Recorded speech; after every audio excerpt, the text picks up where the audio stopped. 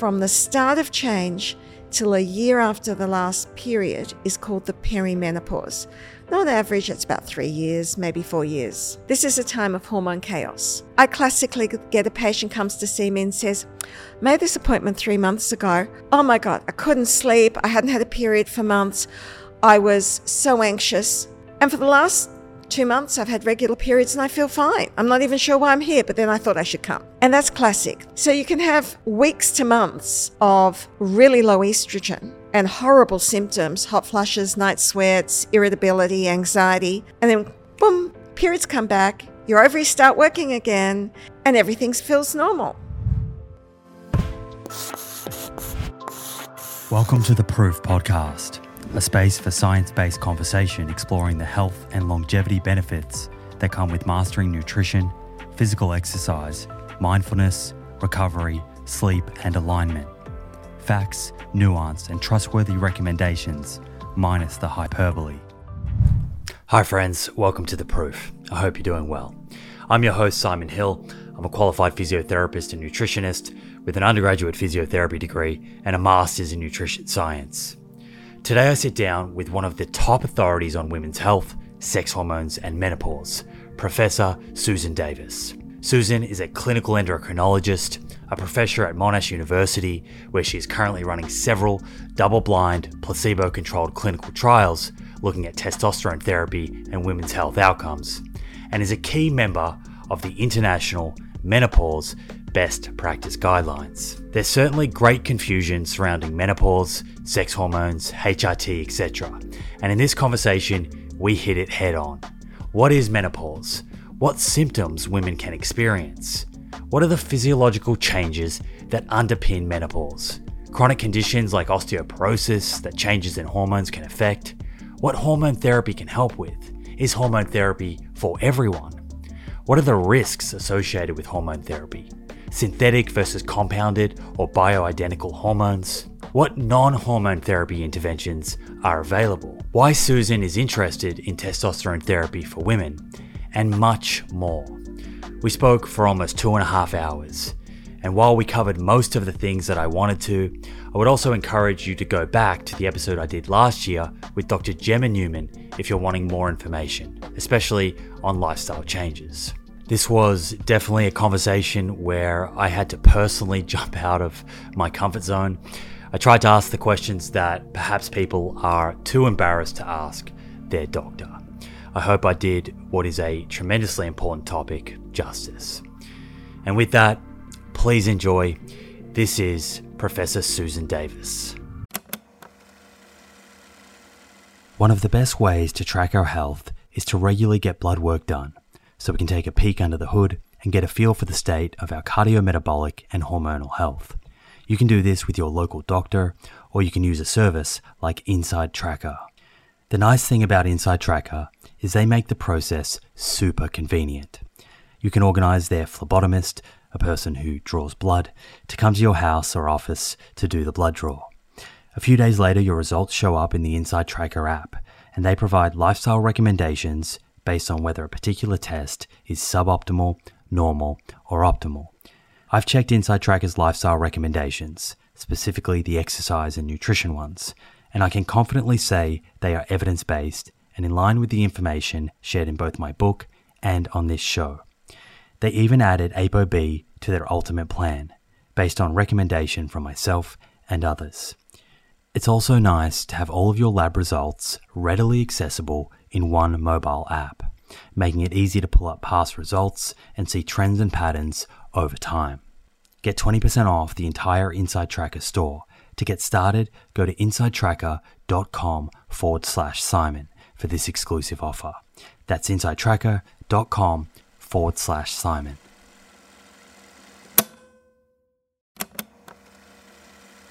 If you're a long-time listener of this show, you'll be well aware of the scientific evidence that supports a high-fiber, plant-rich diet for good long-term health. And while I certainly believe in a food-first approach, there is a role for supplements to help optimize the intake of specific nutrients and address any nutritional gaps. Enter Emil. Emil is a plant-based wellness company with a series of products to help you optimize your plant-based diet. Two of my favorite products, being the Essential 8 multivitamin and the Optimal Omega Plus. The Essential 8 contains 8 key nutrients that plant-based eaters often fall short in. And the Optimal Omega Plus contains a direct source of DHA and EPA omega-3s, same as in fish, but from algae. In fact, taking Optimal Omega Plus daily, which contains 750 milligrams of EPA and DHA, is equivalent to eating 2 to 3 pieces of fatty fish per week, in line with the nutrition recommendations globally. To get your Essential 8 and Optimal Omega Plus, head to theproof.com/friends and follow the link, which will get you an extra 10% off your first order. That's theproof.com/friends. Susan, your bio is off the charts. The academic, the clinical background that you have. How would you go about summarizing that? If you met someone at dinner and they said, what is it that you do professionally? What are you interested in? What are you trying to achieve? So I'm by training an endocrinologist, which means I'm a hormone specialist. And I ended up just focusing on hormones in women. And what I'm trying to achieve is understanding how hormones act, what happens when they change, so get high or low, and when is it appropriate and how to treat women for changes in their hormones. And you're heavily involved now, I believe, in kind of creating guidelines? So I led the international guidelines for testosterone in women, and over many years I've been very involved in guidelines of managing menopause, hormone replacement therapy, and hormone replacement therapy in various conditions like in young women who stop menstruating, for example. So I'm looking forward to digging into testosterone, because I think it's a hormone that many consider the male sex hormone, right? I'm sure you hear that all the time. So I think there's probably a whole bunch of new learnings that we can cover there for people. The Australian Open's on at the moment, and I keep seeing this AO everywhere. And after your name, AO are the two letters that follow your name. I actually was ignorant to what an AO was. Can you enlighten us? It's a tremendous honour. It's part of the acknowledgements of the whole process of Officer of Order of Australia, and there are various levels, and it's one of the very high levels. And it's a peer and community honour for my work in medicine as a doctor and educator and researcher. The flow that I thought we could cover today on menopause to better understand it is starting with, and I think I stole this from one of your lectures actually, starting with the physiology, and then we can go through and sort of better understand what are the available interventions, where do the guidelines currently sit, and we can speak about pharmaceutical interventions, lifestyle interventions, and just help people understand, what is evidence-based and what is perhaps misinformation. I know I sit down with a lot of different academics covering a lot of different areas of science, and something that often pops up is the amount of misinformation. When it comes to this topic, menopause, how are we doing? When you're reading the newspapers or you're hearing about things on social media from your colleagues or from perhaps friends at dinner, are we doing a good job of understanding menopause and communicating that to the public? We're doing a terrible job. And our research of Australian community certainly shows that there's a good understanding that menopause means loss of fertility, and some women get hot flushes and some women get mood changes, and that's where it stops.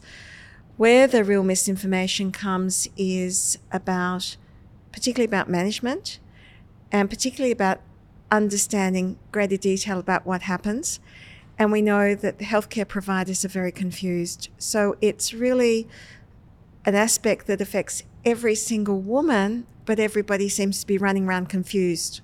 Are you the type of person, if you're at dinner and you hear someone say something that clearly is not fact about hormones or about menopause, Are you the type of person that kind of tries to set the record straight, or do you stay quiet? I think it depends on the context. I think sometimes you can create more trauma in a social situation by trying to correct a misunderstanding. And I think there are times and places for things. And I think sometimes I let stuff slide, and sometimes I try and gently redirect the understanding. What are the most damaging kind of pieces of misinformation or myths about perimenopause or menopause, sex hormones, interventions? Just at a high level here, I know that we'll probably, as we get through the physiology and interventions, we'll probably delve into them and be able to clear them up. But what would you say, these are like the big myths that you would really like us to cover in this conversation? There are two sides of the coin. What we're seeing now is that there are the women who have got the belief that everybody should be on hormones and hormones fix everything.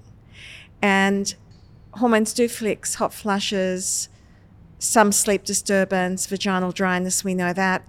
But there's a big myth about all depression is at this age, at the change is menopausal. And there are a lot of women who actually have depression that needs to be treated as depression. There's real confusion about cognitive function and menopause. And then there's the other side of the coin of the myths of women who are suffering terribly and absolutely terrified to take hormone therapy because they think they're going to get breast cancer. And then added to that, the mythology around testosterone is quite extraordinary. Again, as you said, some people thinking it's a male hormone and no woman should take it, and other people thinking it's a cure-all for everything. Yeah, I was interested to read about the critical role of testosterone in libido for women. And I'm hoping that we can kind of dive into that as we go through hormone replacement therapy. What is menopause? Let's define a few terms here. Maybe that will make sense. Like perimenopause, menopause, premenopause. What do these terms mean? And what's the kind of timeline? If you were to sort of explain to a woman, these are the phases that you'll go through where hormones are changing in your body. So formally, the menopause is the last menstrual period a woman experiences as a result of her ovaries no longer producing eggs. Now, obviously that works if someone's having regular periods before their menopause. But if you've had a hysterectomy or you've got a particular kind of IUD and endometrial lining removed, that's not going to apply to you. But that is the definition of the menopause. And a woman is considered to have completed menopause, gone through menopause if she has not had a menstrual bleed for 12 months. That's the traditional belief. Now, obviously, we can't use that in a woman who had a hysterectomy. Say you have a woman has a hysterectomy at 45, but her ovaries are still working. She hasn't gone through menopause.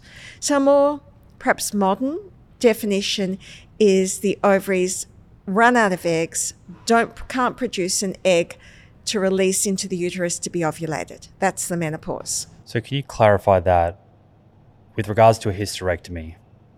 Some women will have a hysterectomy and their ovaries will still be producing eggs. In other scenarios, that's not the case. So if a woman has a hysterectomy before she's gone through menopause and her ovaries are not touched by the surgeon, the hysterectomy is not causing her menopause.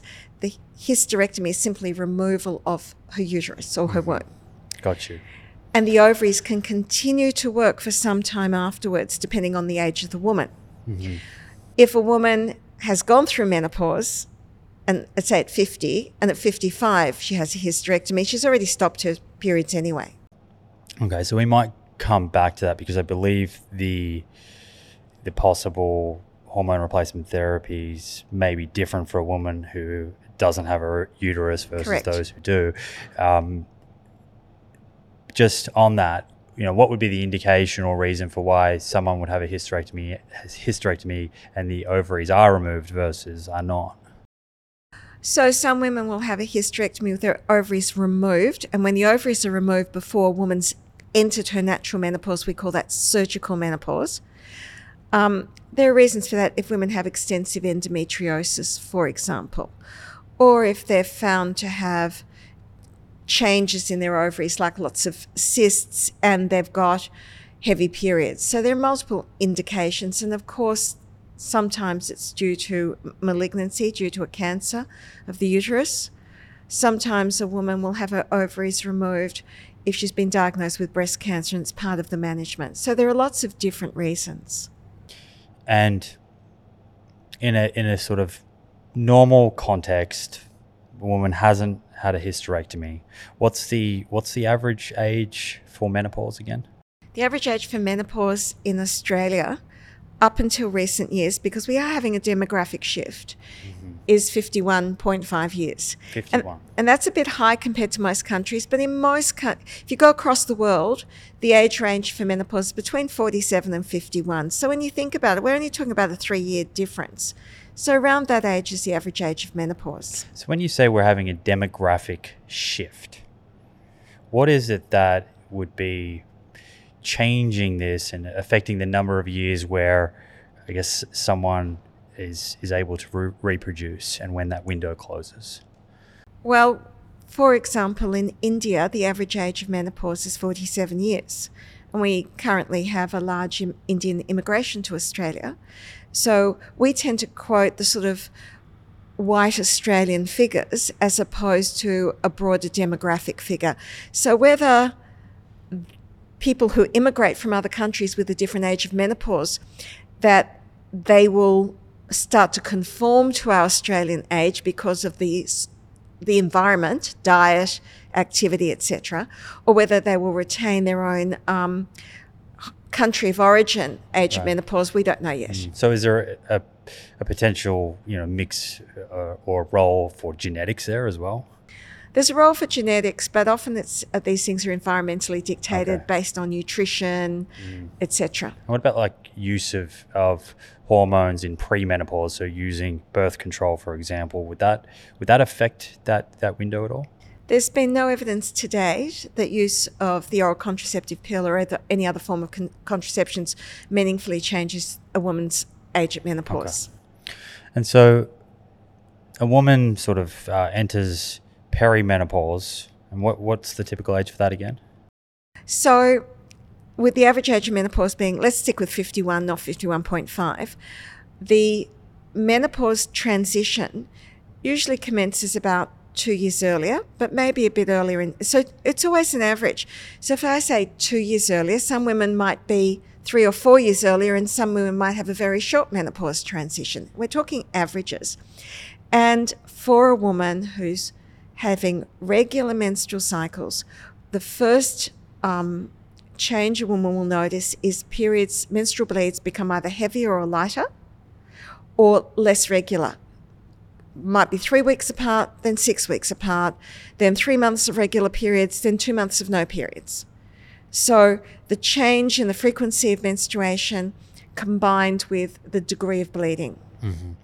And is that reason to go and see a physician? So through this course where there are changes happening, when or should a woman go and see a doctor to say, hey, this is, my body is speaking to me, I'm noticing this, am I going through, am I in perimenopause?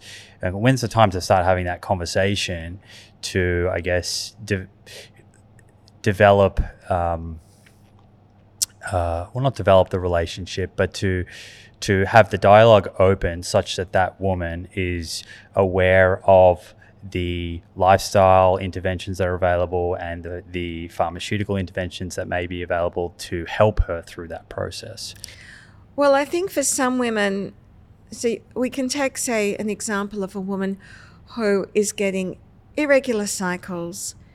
They're in a very stable personal circumstances. They're not getting any hot flashes. Their sleep's fine. They're not worried about their contraception. Their partner's had a vasectomy, or they're not sexually active or whatever. I think it's more acknowledging that this is they're starting to experience a change. And I don't see any urgency for that particular person to see a doctor. But if a woman starts having very heavy bleeding or starts to experience symptoms or they can't predict their contraceptive needs, say they were just looking at their cycle for their contraception, they don't know when they're ovulating or not, they're not sleeping, they're starting to feel anxious is a sign of menopause. So symptoms and bleeding that is disturbing to the person, like heavier, they should see a doctor and say, I'm getting these changes and they're bothering me. But with absolutely no bother, I don't think there's a need to be rushing off and seeing someone, because the doctor's going to say, well, are you concerned? There is nothing to be concerned about at this time. Mm-hmm. And excuse my ignorance here. I'm sure I'm going to ask many silly questions throughout this, but that's my job. I'm going to try and ask the questions that maybe people are too scared to ask their physician. But when we talk about menopause and the symptoms that come with menopause, or can, and I appreciate they're going to vary from woman to woman.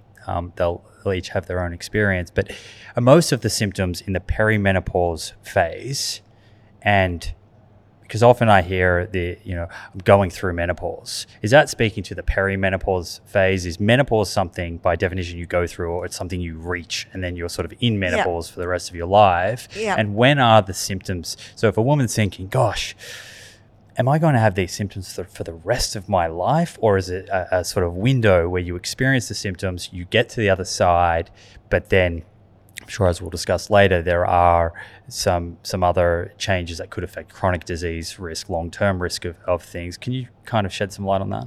Okay, so I'm going to put this in the context of a woman who's having regular menstrual cycles. There might be 30 days, okay? Not 28, 30.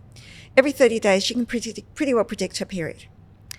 When her bleeding becomes either lighter or heavier, so scanty or very heavy bleed, and she notices her period's no longer 30 days, they're going 2 weeks, then 6 weeks, whatever, she has entered the menopause transition. Mm-hmm. And that continues until the day of her very last menstrual bleed. And at that point, she has hit menopause. But she doesn't know that until a year later. Mm-hmm. And she looks back and says, I haven't had a period for a year. That day, when I wrote in my diary, on the 25th of January 2023 was my last menstrual period, that was my menopause. This is like we're making our little textbook woman. And that is the end of her menopause transition. Mm-hmm. Her perimenopause is defined as starting at the time of her menopause transition, when the periods become irregular, until a year after her last bleed. Mm-hmm. So from the start of change till a year after the last period is called the perimenopause. Now, on average, it's about 3 years, maybe 4 years. And so when we talk about the menopause, that's actually a moment in time. And from that moment, a woman is post-menopause. Mm-hmm. Got and you. peri is around the time of change. Got you. A moment in time, menopause. So with the symptoms, hot flushes, and I might get you to define that. I hear hot flushes, I hear hot flashes. Not sure which is the right way of saying it, but those symptoms, are they mostly experienced during the perimenopausal phase when there are, is it a sort of there's greater volatility of changes happening with hormones, and then once you reach menopause at that moment, and now we're into post-menopause, we're starting to see less of those kind of acute symptoms and disruptions to sleep and mood?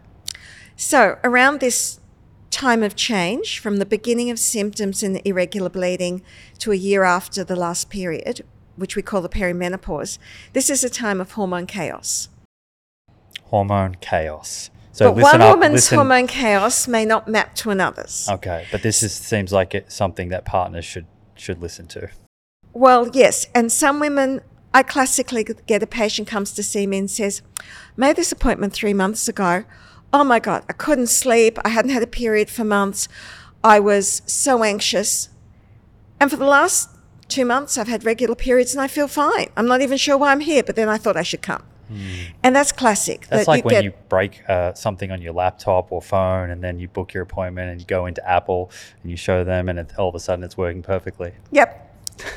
So you can have weeks to months of really low estrogen and horrible symptoms, hot flushes, night sweats, irritability, anxiety, and then boom, periods come back, your ovaries start working again, and everything feels normal. And this can happen on and off for the 2, 3, 4 years. And other women, they have regular cycles, bang, never have another period, and they never had this horrible experience. Do we know why the variability? Why would it be, not smooth sailing? I don't want to say that, but why would it be, relatively speaking, it's easier for one woman than the next? I make it akin to childbirth. I've had 4 kids. Every pregnancy was different. Every delivery was different. It's just our biologies differ our own personal biologies differ over time. And between women, there's huge differences, but there's no simple explanation. Okay. Is there any twin studies? Like, do we know if one twin goes through and has a lot of symptoms, it's very likely the other is experiencing the same thing? Or if your mother had a rough time going through perimenopause? So what we know is if your mother or sister had an early menopause, then genetically you're more likely to have an early menopause. So it's a genetic side. I have seen identical twins have very similar transition experiences. I'm not aware of a study of that nature, but I've certainly seen it personally. If your mother had a bad menopause experience, it doesn't necessarily mean you will have. I've never seen that mapped, but also there have been changes over decades in our health. So my mother's childhood nutrition and health was different to mine. But for women who have postnatal depression or severe premenstrual mood changes, they appear to be more likely to have depressive and anxiety symptoms in the perimenopause. Interesting. So they may be more susceptible to mood changes when there's these physiological changes to hormones at various times through their life. Yes. Back to the perimenopausal kind of that phase, and you sort of said that there may be periods through there where the woman is ovulating. So if we're talking about fertility here, can a woman fall pregnant during that phase? Yes, so it's important for women to be aware that when they're in that change of life transition, perimenopause, that the ovaries can unexpectedly switch on and off. And so the ovaries can turn on, release an egg, and a woman can conceive. So we do counsel women that they still have fertility, but obviously if you had a hysterectomy, you don't, okay? But for women who enter the menopause transition, having had regular cycles before, they may unexpectedly conceive. So contraception is certainly important for the first 12 months after the menopause. And if a woman is wanting to increase her fertility window, and this might be a question that you get from people, perhaps they're planning to have children, they're, I don't know, in their early 40s, not unheard of these days. Is there anything that you can do to push the perimenopause sort of back a bit? At this stage, we cannot change people's biological clocks. For women who, for example, are going to have some major treatment that will affect the ovaries, so radiotherapy to the pelvis, for example, if with a cancer, surgeons can remove segments of ovarian tissue, freeze it, store it, and post all the treatment and recovery, reimplant it. So we can preserve ovarian function for young women, but we cannot, if your biological clock is about to tick out, no. So when you say biological clock, I think this is such a fascinating thing to think about. So menopause, we think about as aging, not as a pathology. Would that be right? Given that all women who have not had a hysterectomy get to a certain age later in life, they're going to go through this? Yes, every woman will go through the menopause. Yeah, we consider the average age at 51, but between 45 and 55 is the general range of menopause. Some women will, a small few will go through it, 57, 58 years of age. And about 10% of women will go through menopause before the age of 45. And in the order, it depends on what statistics, 2 to 4% of women will lose their ovarian function before the age of 40, and we call that premature ovarian insufficiency. And do we understand the cause of that in that scenario? So if we're looking at women with early menopause, so that's 40 to 45, or premature ovarian insufficiency before the age of 40, there are a number of causes. The majority are not yet identifiable, but about 10% are associated with autoimmune disease like thyroid disease, adrenal disease, so it's autoimmune pathology in the ovaries. About 10% are associated with identifiable genetic conditions. And then there is sort of a whole list of rare reasons why women will do it. There's a genetic mutation called Fragile X premutation that we can test for. And then there are all the sort of less common genetic syndromes. Mm-hmm. There's a bunch of scientists these days interested in longevity and looking at aging, and I appreciate this is a kind of, this is peripheral to your primary area of interest and research. But if we think about menopause as aging, and you talk about biological clock, do you see a day where there would be an opportunity through medicine to intervene to reverse aging in a way that could extend someone's reproductive window? So as there is interest in, for example, freezing ovarian tissue and then at a later stage reimplanting it, for a woman who goes through menopause at, say, 51, at biologically what we would consider a natural menopause, I think there are a lot of factors that need to be considered in terms of extending the lifespan of that person's ovarian function. Because for a woman, say 60, there are a lot of health implications that could be negative by having the same hormone levels of a woman who is 25. For example, breast cancer risk. If we give, and this is sort of diverging a bit, but if we give estrogen back as hormone replacement therapy, we're not giving it back to the levels that you would see in a 20-year-old. We give back very small amounts. So at ovulation, a young girl ovulating could have an estradiol level, a blood estrogen level of 1500. We don't try and reproduce that in a 55-year-old with hormone replacement therapy. You only have to give a fraction of that dose to protect the bones and the hearts. Mm-hmm. So there's a potential harm. Yeah, that's a very important point, dose. So that's interesting to know. So from a hormone replacement therapy, it's not necessarily about replacing it to optimize for reproduction. No. It's about all of these other things. No. So there's potential harm of restoring reproductive hormone levels to a 60 or 65-year-old woman that need to be considered. From an evolutionary point of view, I mean, these hormones, sex hormones, is their primary role to help facilitate the reproduction.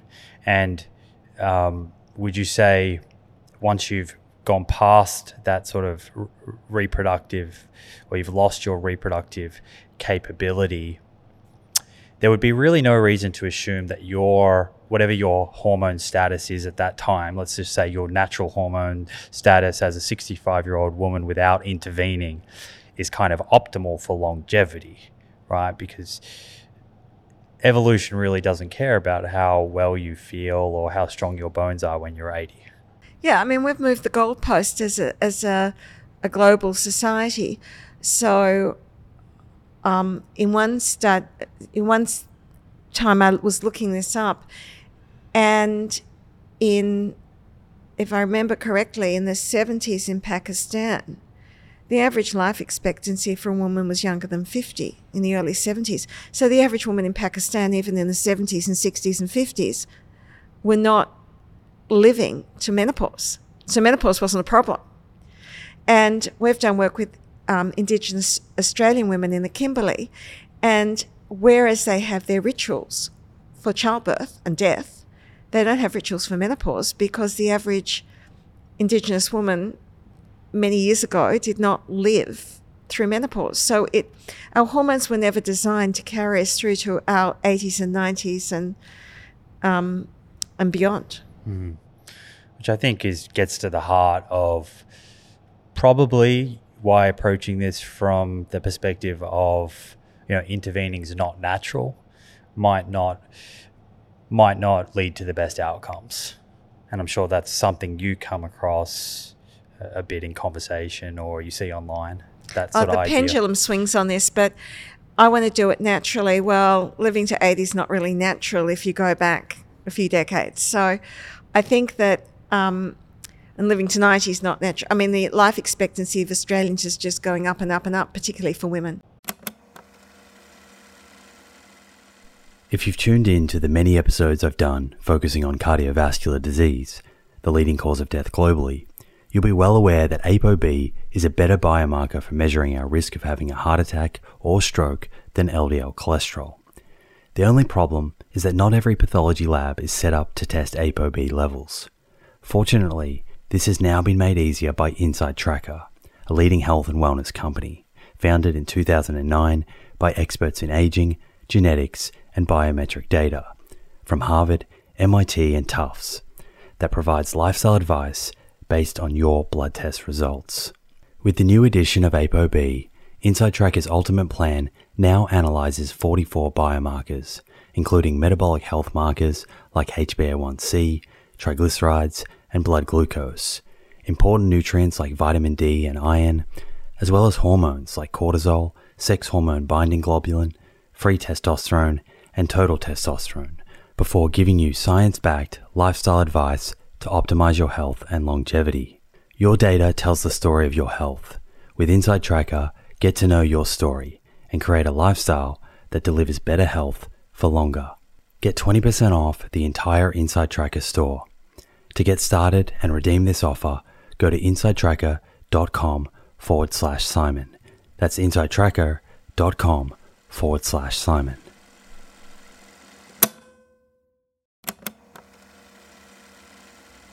Hey friends, the scientific evidence on lifestyle habits that lead to longevity is clear. Now it's time to put this knowledge into action. I'm excited to announce the Living Proof Longevity Challenge, a 12-week program to build evidence-based lifestyle habits to optimize longevity. My team and I have transformed over hundreds of hours of conversations with experts on aging, nutrition, and exercise into a life-changing 12-week program that will challenge you to develop habits that lead to a longer, better life. This is a unique opportunity to gather health data about yourself that has the potential to change your life for the better.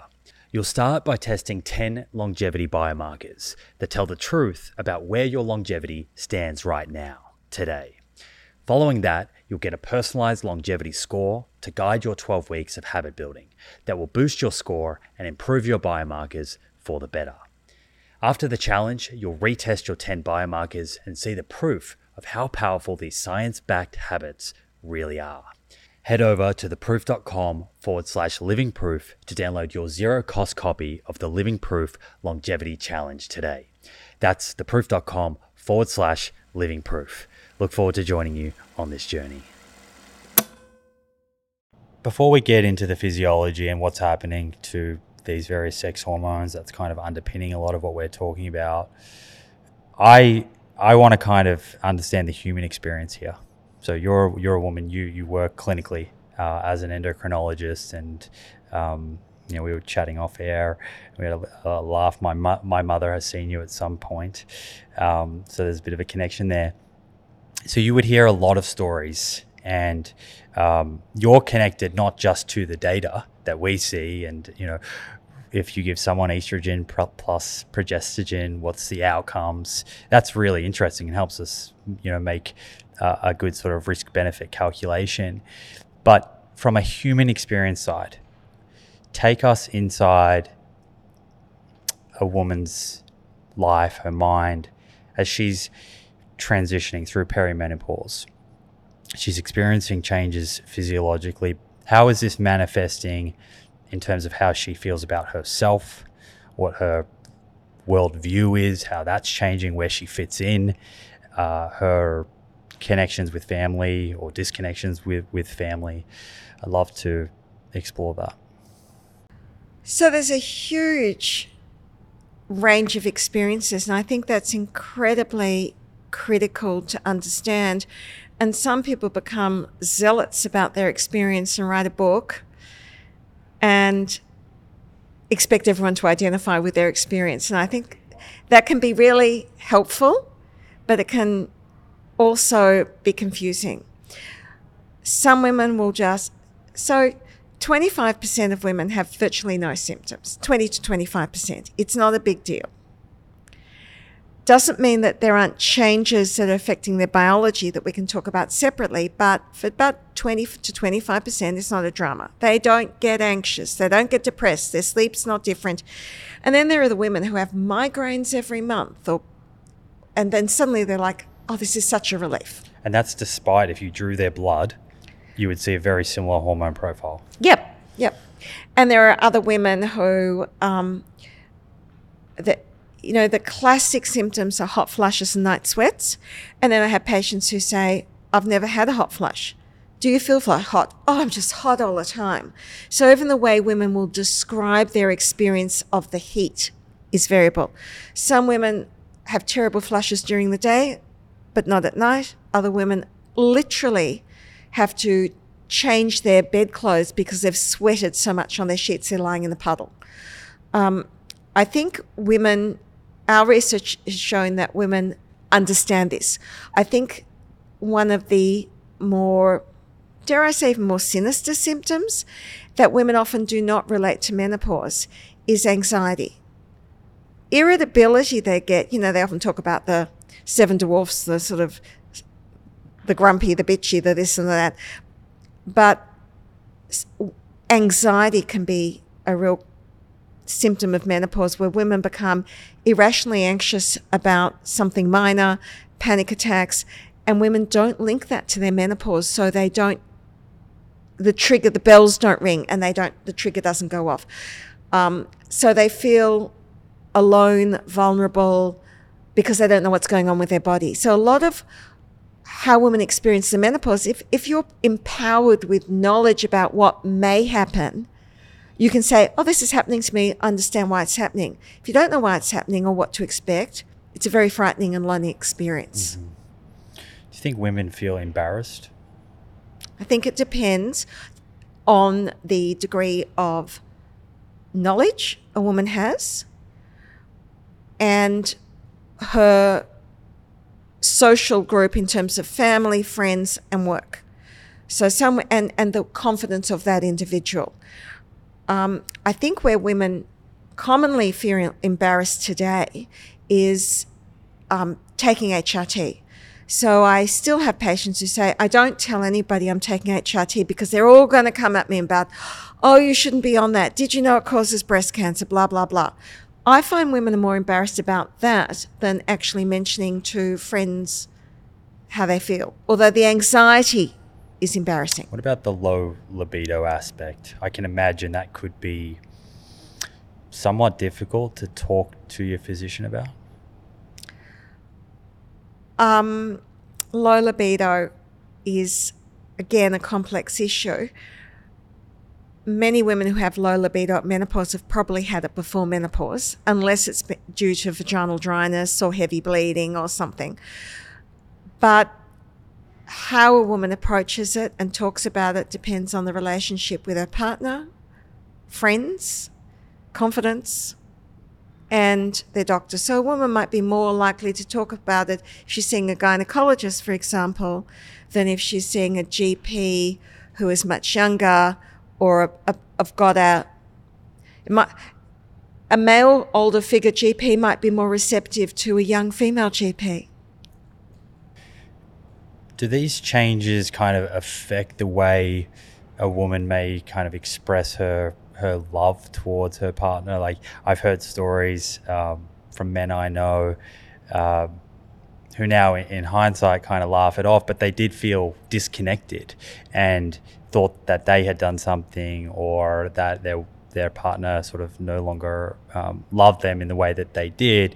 Is this kind of disconnection or feeling of growing apart, is that something that's common? I suspect it is very common that there is a disconnection that occurs when a woman experiences loss of libido with a partner. I have some patients who say, well, my partner's very understanding and we talk about it, but I'm here because I want to do something about it. And other patients who say, this is really traumatic in our relationship. I've tried to explain it's not that I don't love my partner. It's not that I don't love you. It's just that I just can't get my head and my body to feel like it used to feel. And I want to feel differently. And I want to be able to be responsive and enjoy sex like we used to, but it's not working. It's not happening for me. And it's not because of you. It's all happening inside of me.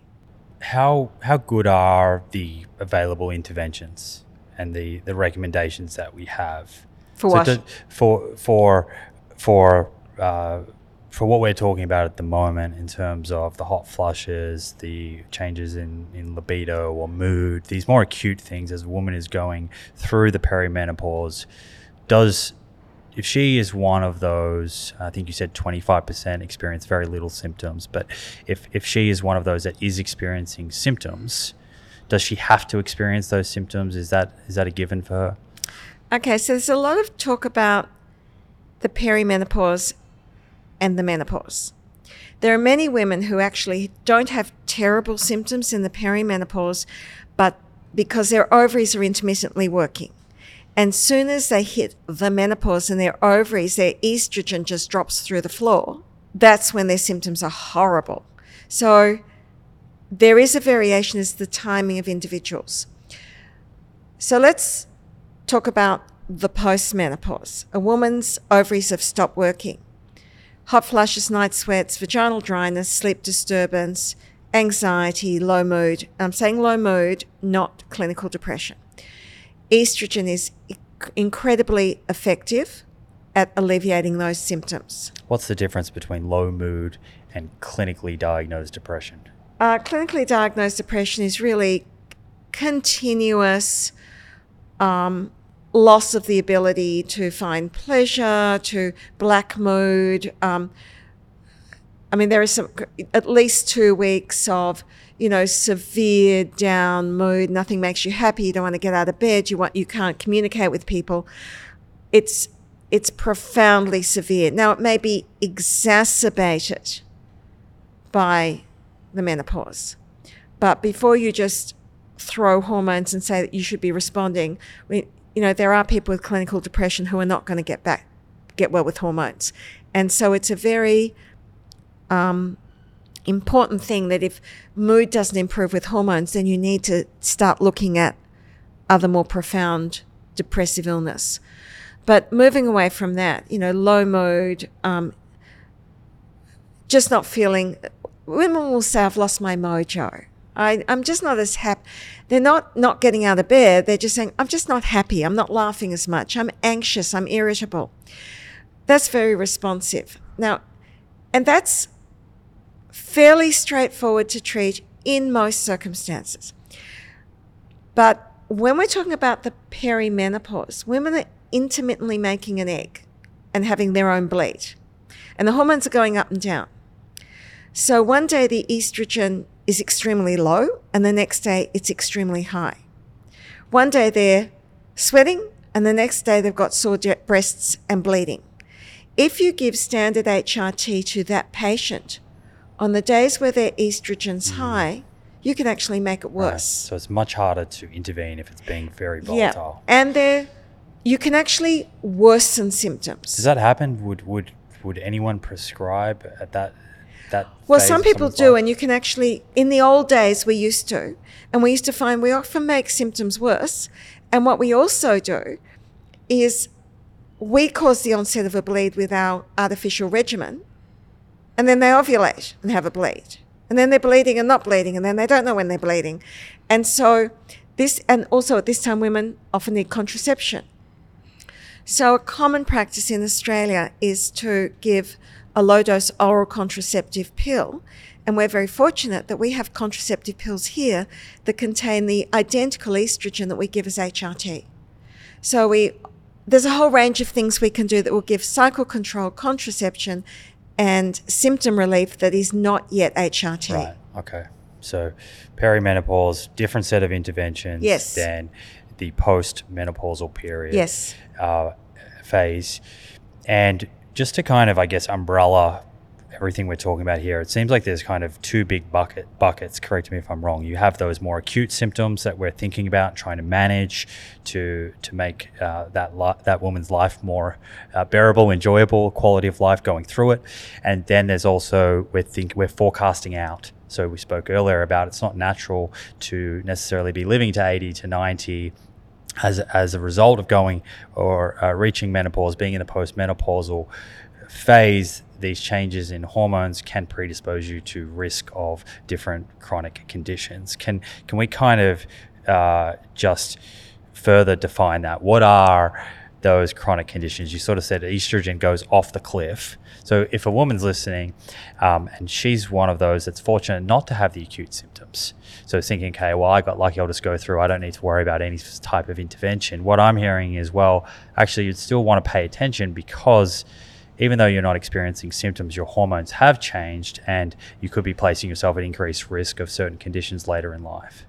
Before we get there, though, you do need to be aware that a lot of women think, oh, these symptoms are terrible, but I don't need to take anything because they'll be gone in 6 months. 42% of women aged 60 to 64 are still having hot flashes and night sweats. So although we describe them as acute, those terrible symptoms can last for decades. I see patients in their 70s who are still having hot flashes and night sweats. And just assume it's normal. Although they just think it's terrible, but they have to put up with it. Or we treat them for it. But right. But what I'm saying is, for many women, the symptoms are, the average duration of symptoms is at least 7 years. So if a woman's having bad symptoms, a woman shouldn't think they're just going to go in a few months, because they're probably not just going to go in a few months. That's a good point. But for the woman not having symptoms, the changes that occur at menopause is bone loss.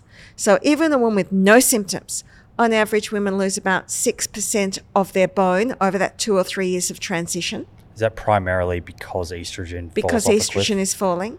Right. Women's cholesterol levels can change, so their cardiovascular disease risk changes. Mm-hmm. As in it goes up. It goes up. Women overall don't tend to gain weight, but even if without any weight gain, women tend to accumulate central abdominal fat.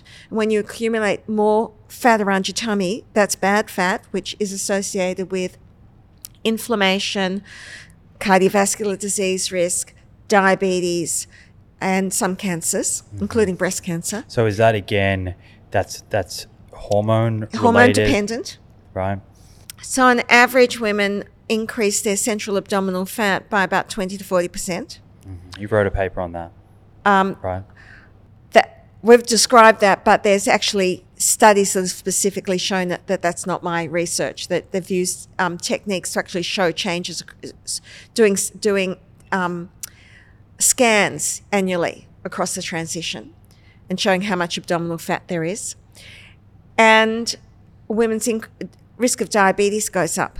So estrogen has incredibly important actions in terms of metabolic health and how insulin acts in the body. So when estrogen levels drop, women become more resistant to the effects of insulin, and so their risk of diabetes increases. So let's dive into estrogen and sex hormones a little bit more here. So ovaries, adrenals, where are the sex hormones being produced? Estrogen, testosterone, progesterone, and perhaps just kind of an overview of how they're changing through this period. So women have two major sources of their sex hormones. They have their ovaries and their adrenals. Now, the ovaries produce hormones with every menstrual cycle, and the main ones we talk about are estrogen, progesterone, which is the hormone that creates the possibility of pregnancy, and testosterone. And it is normal for a woman to produce testosterone from her ovaries. And in fact, testosterone gets converted into estrogen. So testosterone in the ovary gets made into estrogen in the ovary, and that helps with fertility. Meanwhile, while the ovaries are doing their things, we've got the adrenal glands producing sex hormones, the most well-known of which is DHEA. DHEA is released from the adrenal glands, runs around in the blood, and is taken up by other tissues, fat tissues notably, but also the brain, even the ovaries. And in those tissues, DHEA is converted into estrogen and testosterone. So what happens is you've got the woman premenopausally, ovaries and the adrenals all giving her hormones. When the ovaries stop working at menopause, or if they're surgically removed, a woman still has her adrenals. They continue to release DHEA, which then in tissues is made into testosterone and estrogen, some of which just only acts in those tissues, and some of which spills over into the bloodstream and goes into other tissues. Right. But because the ovaries are no longer producing estrogen, that's why you get a net decrease. You get a net decrease, so you get a major loss of estrogen, but the adrenals still produce quite a lot of hormone that will sustain biological function. Now, adrenal health varies between women. People often talk about this thing called adrenal fatigue. You have to have pretty rubbish adrenals for them not to be producing enough. I think I've seen someone hormone post online that if you drink a couple cups of coffee a day, you might get adrenal fatigue. Adrenal fatigue is sort of this wishy-washy thing that unfortunately people with fatigue are then told they've got adrenal fatigue, and they're putting on DHEA or other things to boost their adrenals, and it's a lot of nonsense, really. The amount of DHEA that's produced is in buckets loads. There's plenty in everybody unless you've got adrenal failure. So what about the other idea that I see out there is people talking about estrogen dominance? You've seen that? Yeah, I mean, there's no question that during that period of hormonal chaos, estrogen levels will fluctuate quite wildly in some women. And the ovaries are not having their normal function, so they're not necessarily producing enough progesterone to keep the lining of the uterus thin, and women might have very sore breasts or might have very heavy bleeding. But it's not really something that you would treat. You don't go and fill her up with progesterone to balance the hormones. This whole thing of balancing hormones, again, is a bit of nonsense. If I could balance someone's hormones, I'd probably win the Nobel Prize, because I can't predict someone's hormones. I don't know how much hormone a woman needs. When women ovulate, some women ovulate with an estradiol of 500 picomoles per litre, other women ovulate with a level of 2,000. And ovulation, that level can vary in a woman from week to week and month to month. So we have no way of predicting what is perfect for a woman. Mm-hmm. And how variable is the kind of range when a woman's going through perimenopause? Actually, let's say that moment of menopause, if you were to go out to population in Australia and measure testosterone, estrogen, progesterone, and you were to look at that, how variable is that? Are they all within a tight range, or is there sort of great variability? Oh, there's still substantial variability, but after menopause, now it depends on how it's measured. So if I send a blood sample to one laboratory in Melbourne, they'll tell me that the postmenopausal level is less than 100 picomoles per litre. If I send it to another lab, they might tell me it's less than 120, another lab 200. Not because they disagree, it's what's been shown as how that testing method performs. not all testing methods are equal. So a woman can't get her level done in one laboratory and say, oh, this week was 80, but next in another laboratory was 150, because they're not using the same methodology. So women have to be careful of that. So test and retest at the same laboratory. Always the same laboratory, but we don't normally test estrogen levels at menopause. They're low. And the abdominal fat piece, how does that tie in? Is that a way for the body to produce more estrogen at this stage where estrogen levels in the body have gone down, or why this kind of predisposition to all of a sudden now storing more fat around the abdomen? I have no answer to this, but for example, a lovely example is that there have been a few men identified, a handful in the world, who lack the enzyme that converts testosterone to estrogen. So these men cannot make estrogen. And when you'd say, well, so what? Which is another good point, because many people think estrogen's bad for men. It's like the flip side of testosterone. Yeah, men need estrogen. So these men have been identified that cannot make estrogen. They're all tall because their growth plates haven't closed. They have osteoporosis. They have central abdominal fat. They have fatty livers. And premature deposits of fat in their carotid arteries. And then one particular example that was a gentleman identified in South America, and so he was treated with testosterone, because initially they thought he was testosterone deficient, but he wasn't.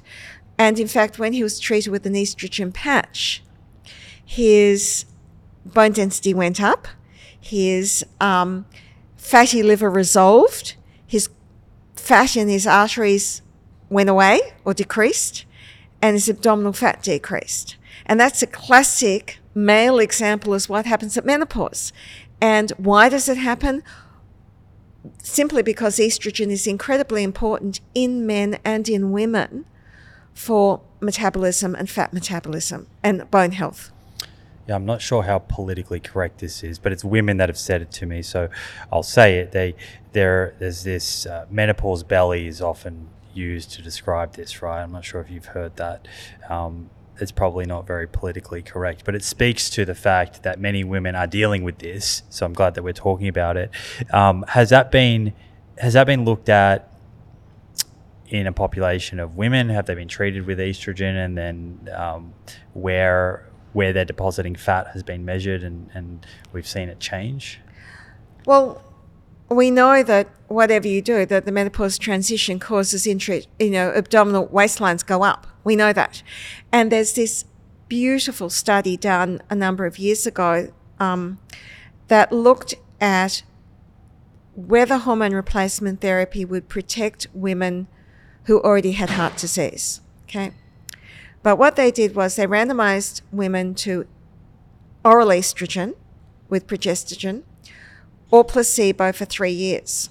And in the women who got the oral estrogen therapy, they had less increase in their waist circumference over 3 years, less weight gain over 3 years compared to women who got placebo, showing that estrogen protects against central abdominal fat gain and general weight gain overall.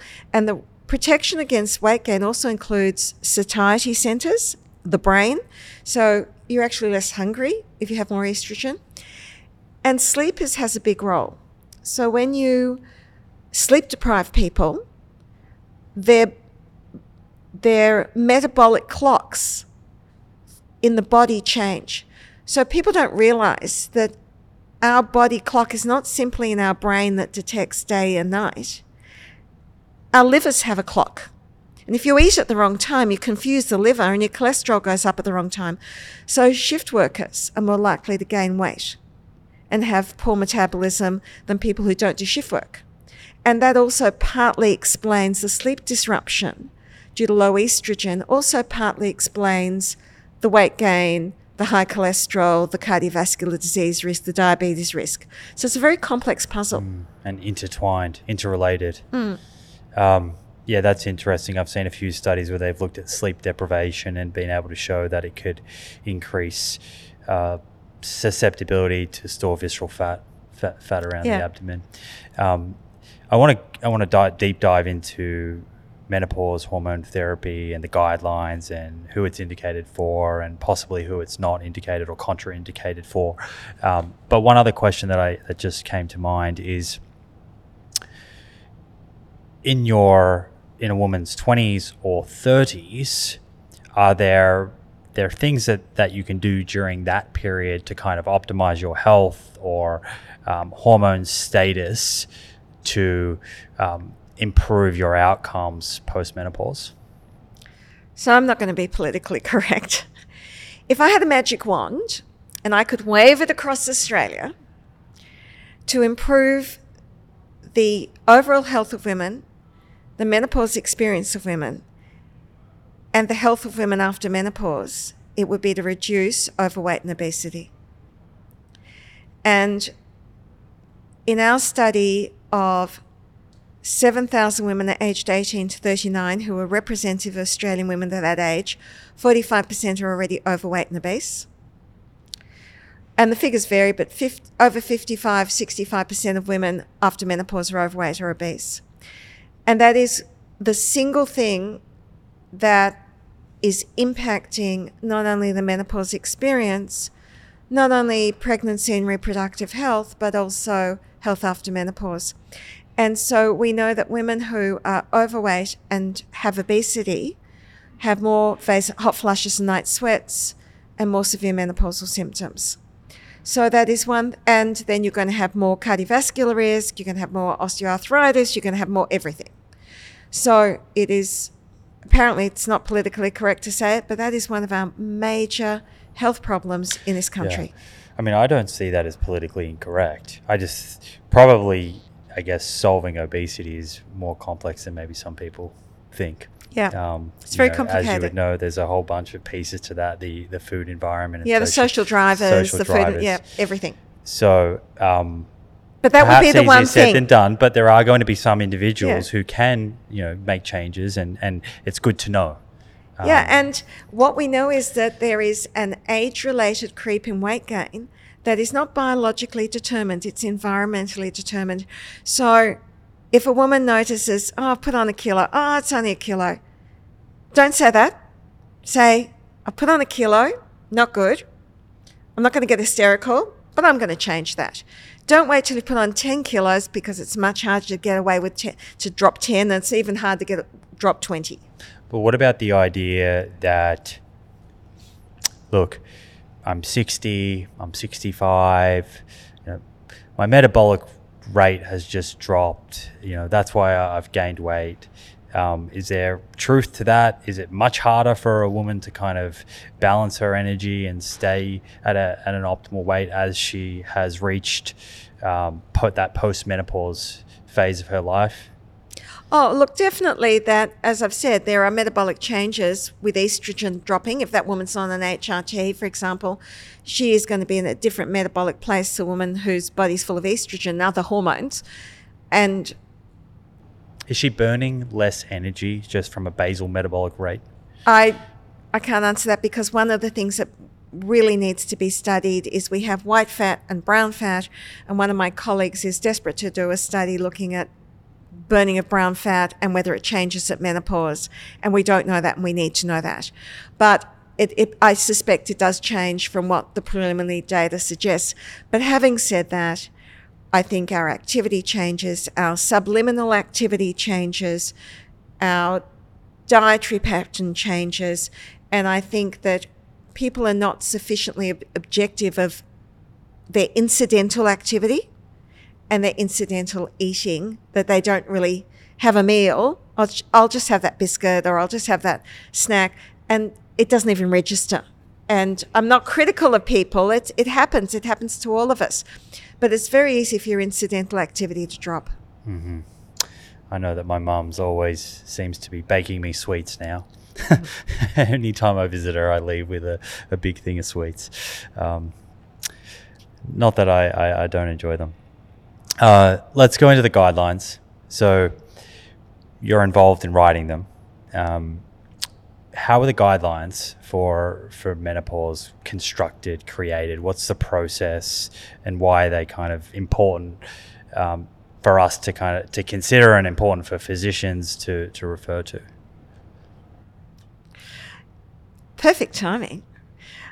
We've got a big NHMRC grant to develop, update guidelines for health practitioners and embed them in algorithms into software.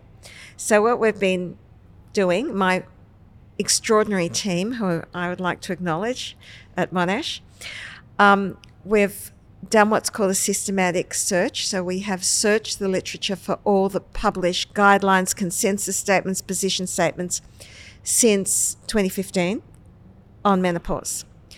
And we have then used a process to identify how they've been constructed. Now, we found a small number, can't give it away yet because we haven't published the paper, but there are a small number that have been constructed using very rigorous methods. So, for example, when they've looked at what are the symptoms of menopause, they've done a search of the literature, and they've done everything's based on evidence, and they've done a very robust evidence-based, and they have described in their guideline how that's been done.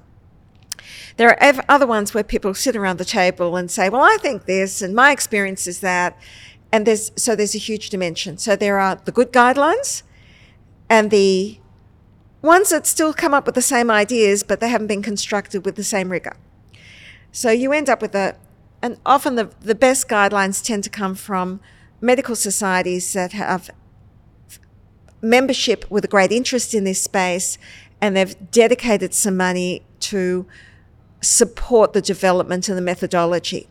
What we've found is that, and they're important because if they're very high caliber guidelines, they really do bring together what is known and synthesized, and they say, this is what we know, this is what we don't know, and this is the maybe stuff, and this is what we know is bad.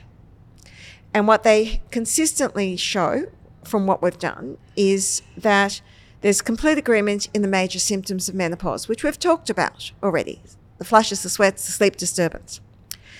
There's consistent agreement in that the most effective treatment for menopause is hormone replacement therapy. There's a consistent agreement that for a woman over the age of 45, if they stop having periods or their symptoms are a bit off, if they've got symptoms, you don't need to do blood tests. Women under 45, you should do blood tests. And then they start to diverge a bit about what should be given, because that's often guided by the country in which the guidelines developed and what's available. But in general, the guidelines indicate that for menopause with symptoms, the benefits of hormone therapy outweigh the risks. And then there's some subtle difference about whether hormone therapy should be used to treat osteoporosis or not, but that usually depends on whether it's approved in that country for that indication. So in general, they agree. Interestingly, they all consistently say that there's insufficient evidence that hormone therapy will prevent dementia or cognitive decline. Which doesn't mean it doesn't, or it could there just be a lack of... There is insufficient evidence to tell. You should not say to a person, you should be on hormone therapy because it'll help you protect you against dementia. The jury's out. The jury's out. Okay. But there's not evidence to say that it doesn't or it makes it worse. No, the jury's out. But therefore, you shouldn't prescribe it for that sole purpose. Gotcha. Okay. So that's the hormone therapy side of things, which I want to dig into a little bit more and talk about some of the trials and breast cancer risk and all of that, the risk benefit kind of ratio. But what about in the guidelines? Do they discuss exercise or diet, or is there also insufficient evidence for those things? There's no evidence that exercise will improve menopausal symptoms. The available data for exercise and bone health is just going for a walk around your local gardens is not going to cut it. You need to do exercise that includes impact. You, of course, I suspect know all about that. Cognitive behaviour therapy will diminish a woman's adverse experience of hot flushes and may reduce anxiety. So all the guidelines support the use of cognitive behavior therapy if it's accessible. It's not always accessible. It can be expensive, time-consuming, etc. The guidelines are very mixed in terms of phytoestrogens and black cohosh, really conflicting in what some say no evidence for benefit, don't recommend. Others say there may be benefit.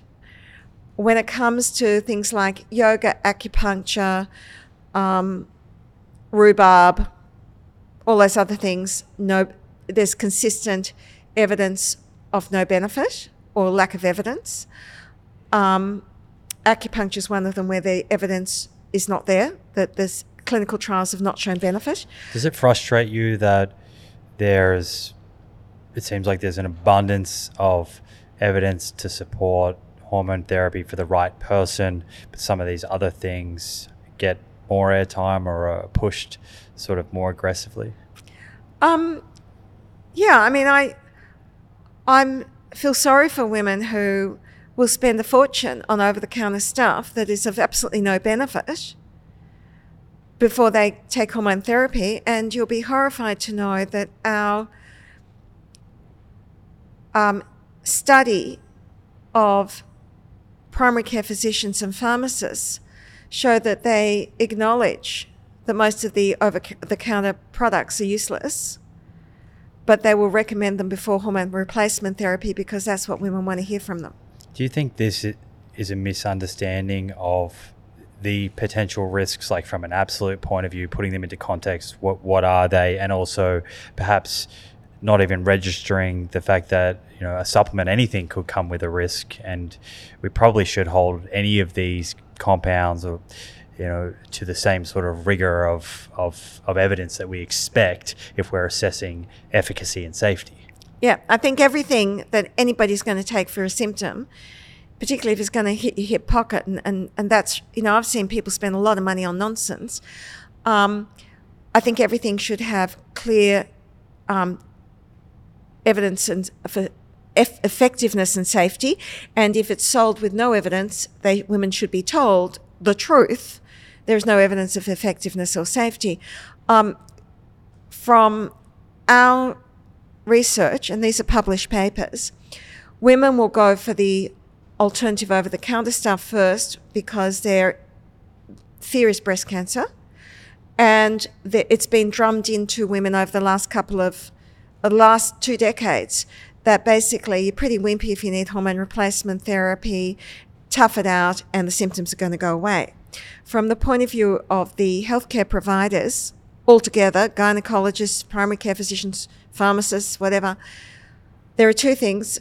One, they feel that women want to be told, you're a really good doctor if you do the natural therapy stuff, because there's the integrative doctor down the road, they'll go and see if you don't recommend it, and makes you a really good person because you're saying, well, why don't you just try that black cohosh first, even though you think it's not going to work, and they may or may not come back, and the placebo effect's fabulous. And also, they've told us, we don't know how to prescribe HRT. We're not confident. And we go down that path, and they come back with bleeding, we don't know what to do. Right, so there's fear at the patient level, fear at the prescriber level here. Yeah, so it's a mess. These are challenges, barriers. Am I right that a lot of this stems back to the Women's Health Initiative trials? Let's go through those. So in the 1990s, there was evidence to suggest hormone replacement therapy prevented heart disease. In fact, to the point that we actually did a study where we gave men with heart disease estrogen. And so in the US, a big study was set up called the Women's Health Initiative.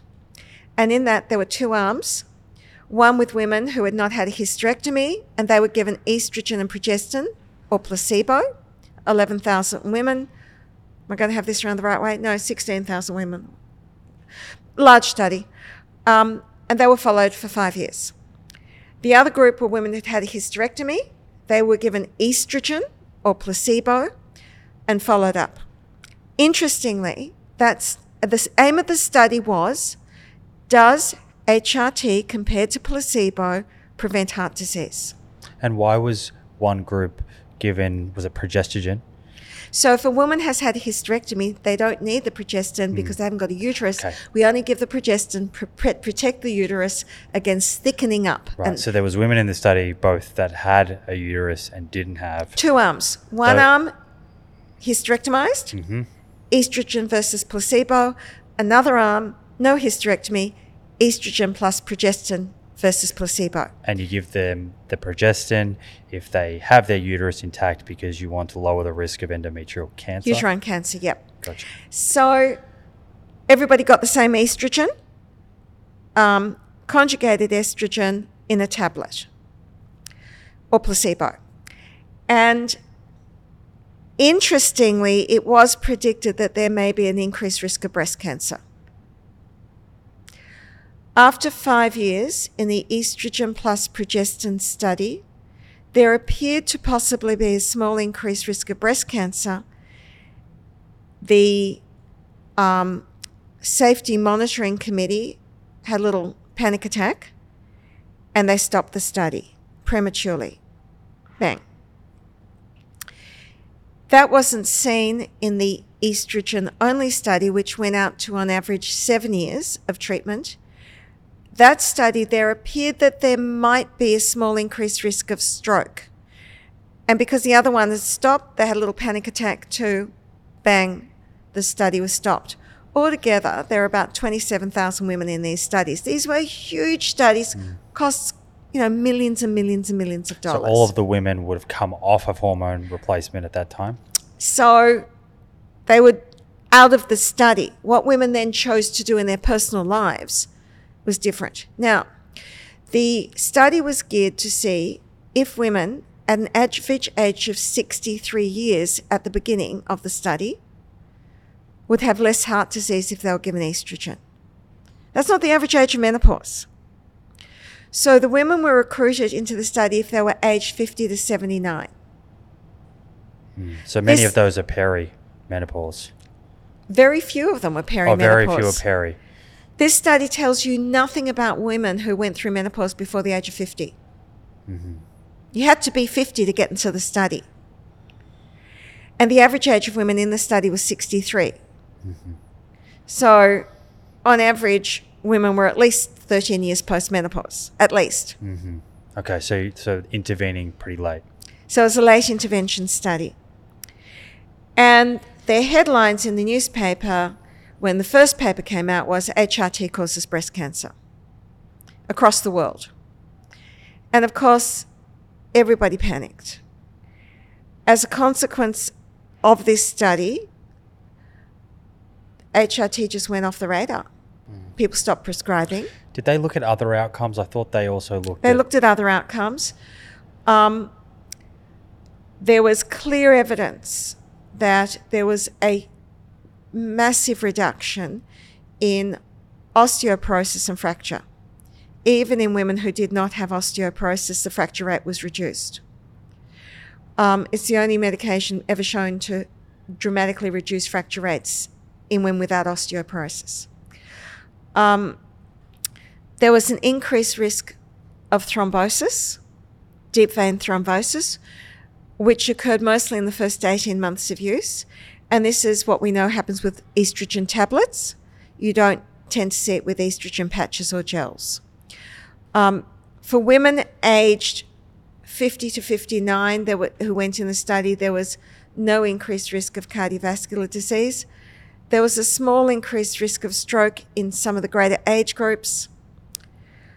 For women who got estrogen only, so the estrogen plus progestin study, bam, closed 5 years. The other one's still going, estrogen only. That stopped at 7 years. When they stopped that, the women who got estrogen only had a lower risk, borderline low risk of breast cancer compared to women who got placebo. Yeah, I think I saw that summarized in the NAMS position statement. Is that a good position statement? Yeah, the NAMS one's quite good. Right. So now we've got one study showing estrogen progestin may cause breast cancer. Increasing risk, yeah. Another study showing that if you had a hysterectomy and take estrogen, you've got possibly a lower risk of breast cancer. What's really important is the 20-year follow-up of these studies. 20 years out from these studies, it shows that overall there is no difference in all-cause death or death from any specific cause such as cancer, heart disease, breast cancer, except there appears to be possibly a lower rate of death from Alzheimer's disease. Fascinating. But you wouldn't say that we're talking about statistical significance. You've got to treat thousands of people to maybe see one difference.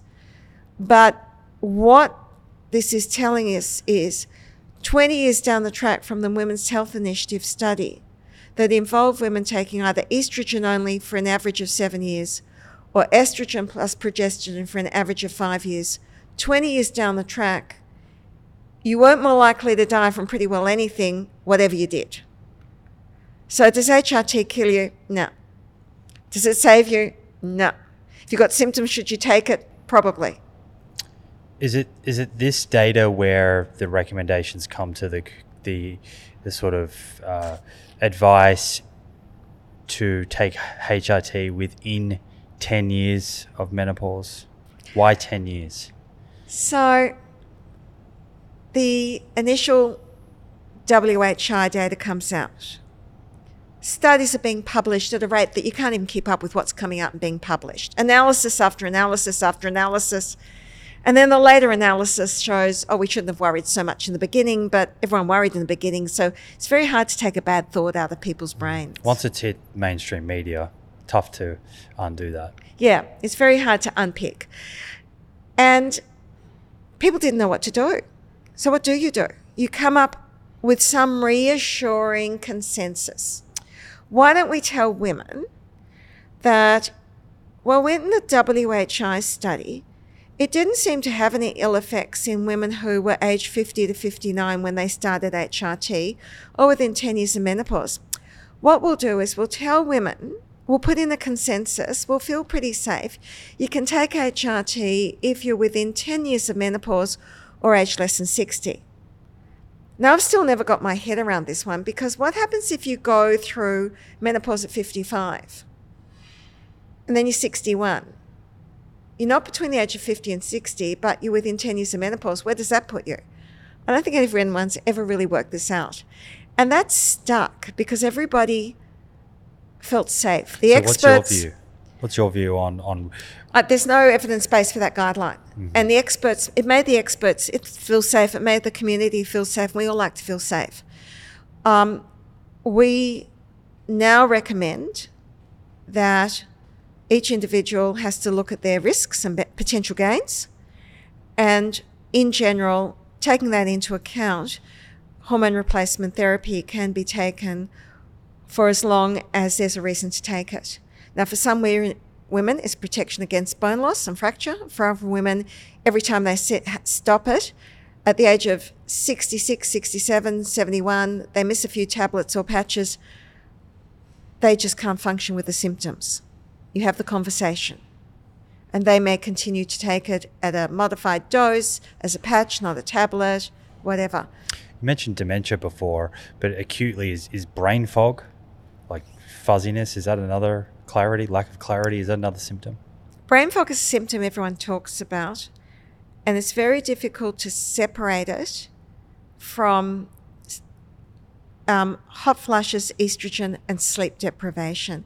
If you don't sleep, you don't function. Anyone who's had a period of stress and bad sleep will know you have brain fog. The combined studies at the moment show that women during the perimenopause and the early menopause have reduced what we call verbal fluency, so you can't remember words. That actually seems to recover over time, even without HRT. Whether women adapt, whether sleep improves, whatever. But the evidence that HRT improves cognitive function is lacking. Okay, well, academics out there, there's an area to research. It's a really important area. So the breast cancer risk, let's just double click on that. And I think that's something a lot of people are interested in. Usually I hear about breast cancer risk, blood clots, or cardiovascular disease risk when people are talking about HRT, but I think breast cancer risk is probably gets the most attention. So I've got a couple of questions here. One is,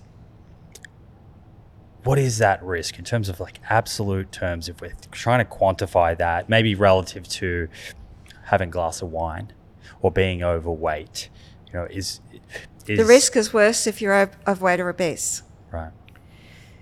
If you're overweight, this is from UK analysis of old studies, but if you're overweight, Val Beryl, who is a famous epidemiologist, sadly recently passed on, her data shows that overweight is associated with a 20% on average increase in breast cancer risk and obesity of 40%. The worst case scenario of traditional estrogen plus progestogen tablets, common garden variety, the increased risk is about 30%.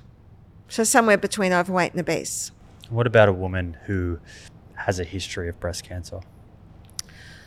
We do not treat women with past breast cancer with hormone therapy. It is close to as you will get for an absolute contraindication.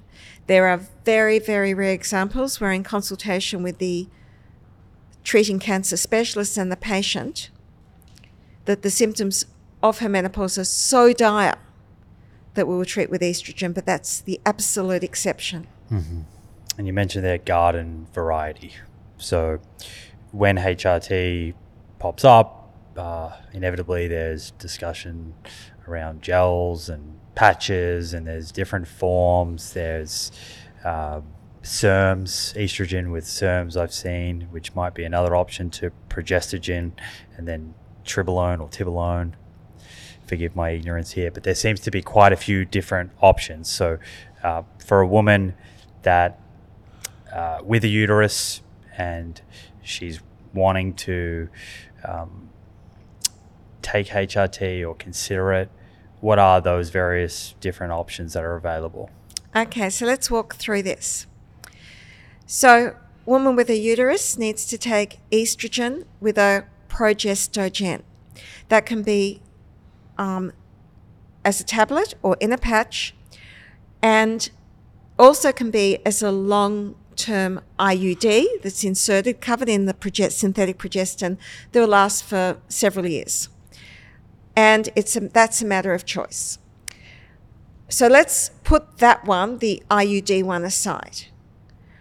And let's firstly walk through the estrogens. Estrogen can be as a tablet, or it can be transdermal as a patch or a gel.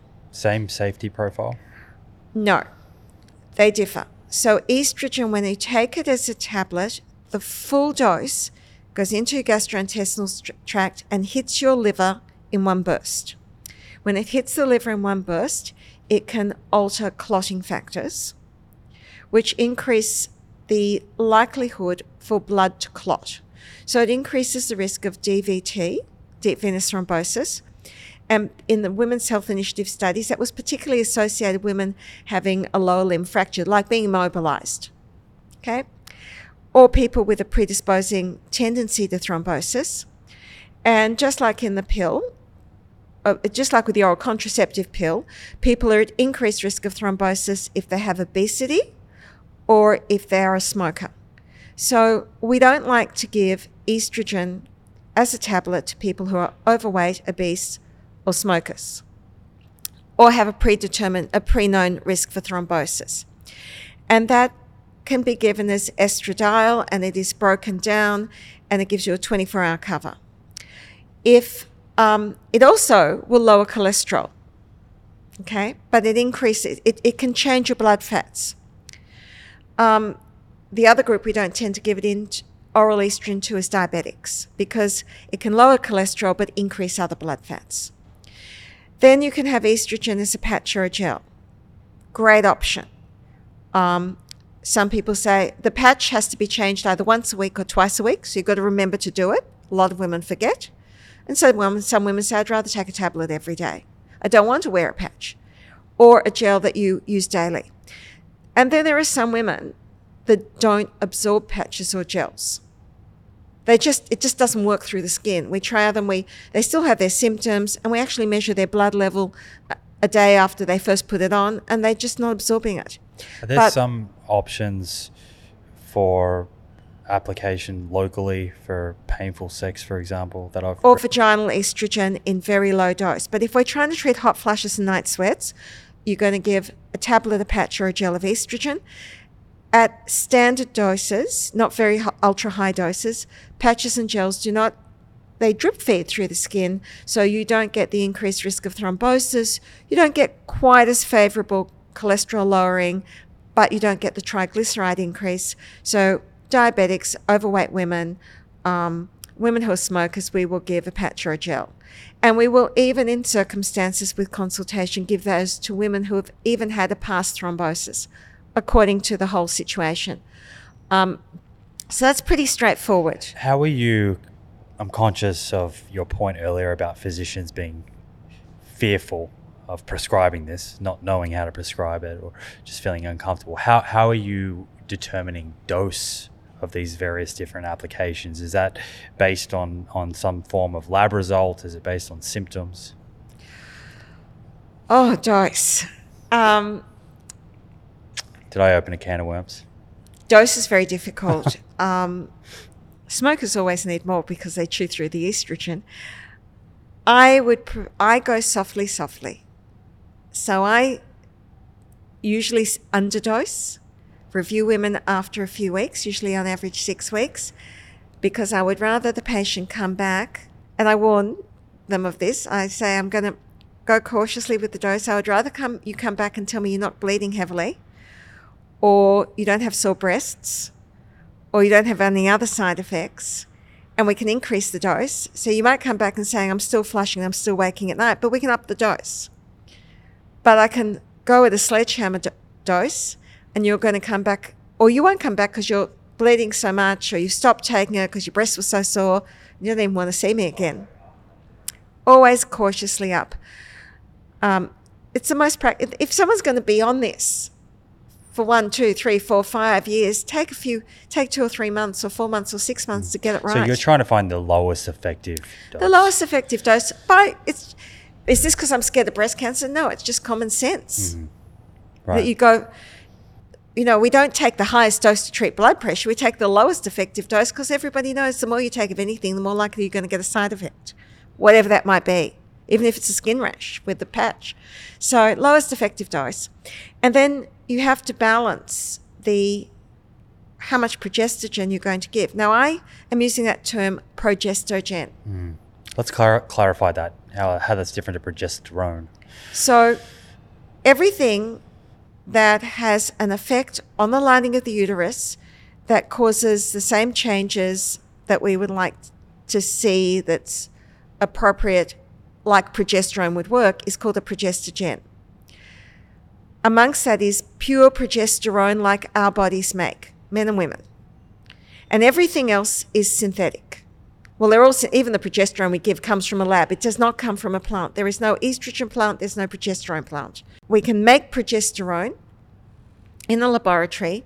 It's structurally identical to what our bodies make, and we can give that. Alternatively, everything else is a synthetic progestin or progestogen, a synthetic progestin. So progesterone is the sort of we believe the gold standard therapy. It often can give women we give it at night. It gives women in many instances improved sleep, to the point that some women can't tolerate it. They're still sleepy the next morning and they don't want to take it. So you're actually taking that as a patient, as a person, you're taking that separately to your estrogen. It doesn't come in a combined formula. No, There is a formulation available that combines estrogen and progesterone as a tablet, but there's none that combine it as a patch or a gel because progesterone is very poorly absorbed through the skin. Please note that, all you people out there who are using progesterone creams. Then you can take it as a patch or you can take it as a tablet, either combined with estrogen or alone, and we prescribe it at night because it can improve sleep. And it protects the lining of the uterus. In some women, it is not potent enough to protect their uterine lining. They will still have bleeding, and we use the synthetic progestins. Mm-hmm. Unfortunately, presently it is only on private script, so that sometimes limits its availability. Its availability varies. I know you have international listeners. The availability of all these products vary globally. In many instances, I will still prescribe synthetic progestins initially because I want to make sure when a woman's coming out of their menopause transition, even if they haven't had a period for a while, we talked about the fact that the adrenals make hormones that can be made into estrogen and fat. Women can still have a slightly thickened lining of the uterus. And I want to thin it down and have control of it. That's to lower the risk of cancer. Well, to lower the risk of breakthrough bleeding, really. Okay. So quite often I will use a synthetic progestin initially, particularly if someone's overweight and has more fat that can make estrogen, and then I'll transition her across to natural estrogen. So my initial goal is always to control symptoms and say to patients, you may just be on this for a short time, but let's get rid of the hot flushes and night sweats. Let's just get you sleeping. Let's not have you bleeding. Let's get it right, and then we will fine-tune. Let's start with low dose. Let's get it right, and then we'll fine-tune. And some women just cannot tolerate the natural progesterone. I say natural, body-identical progesterone. Some women cannot tolerate patches. They get skin rashes. They get welts. They get whole body rashes. They don't absorb it, and we have to use tablets. So I think this whole holy grail that you must be on an estrogen patch or gel and progesterone to get gold standard HRT, it doesn't work for everyone, and women shouldn't feel bad that it's not working for them. So there's different options, but the biggest point here that I'm sort of taking away is that if you have a uterus, you have to balance somehow the estrogen you're taking with a progestogen. Yes. That could be a body-identical progesterone. It could be the progestogen that you just spoke about there. What about SERMs or Tibolone?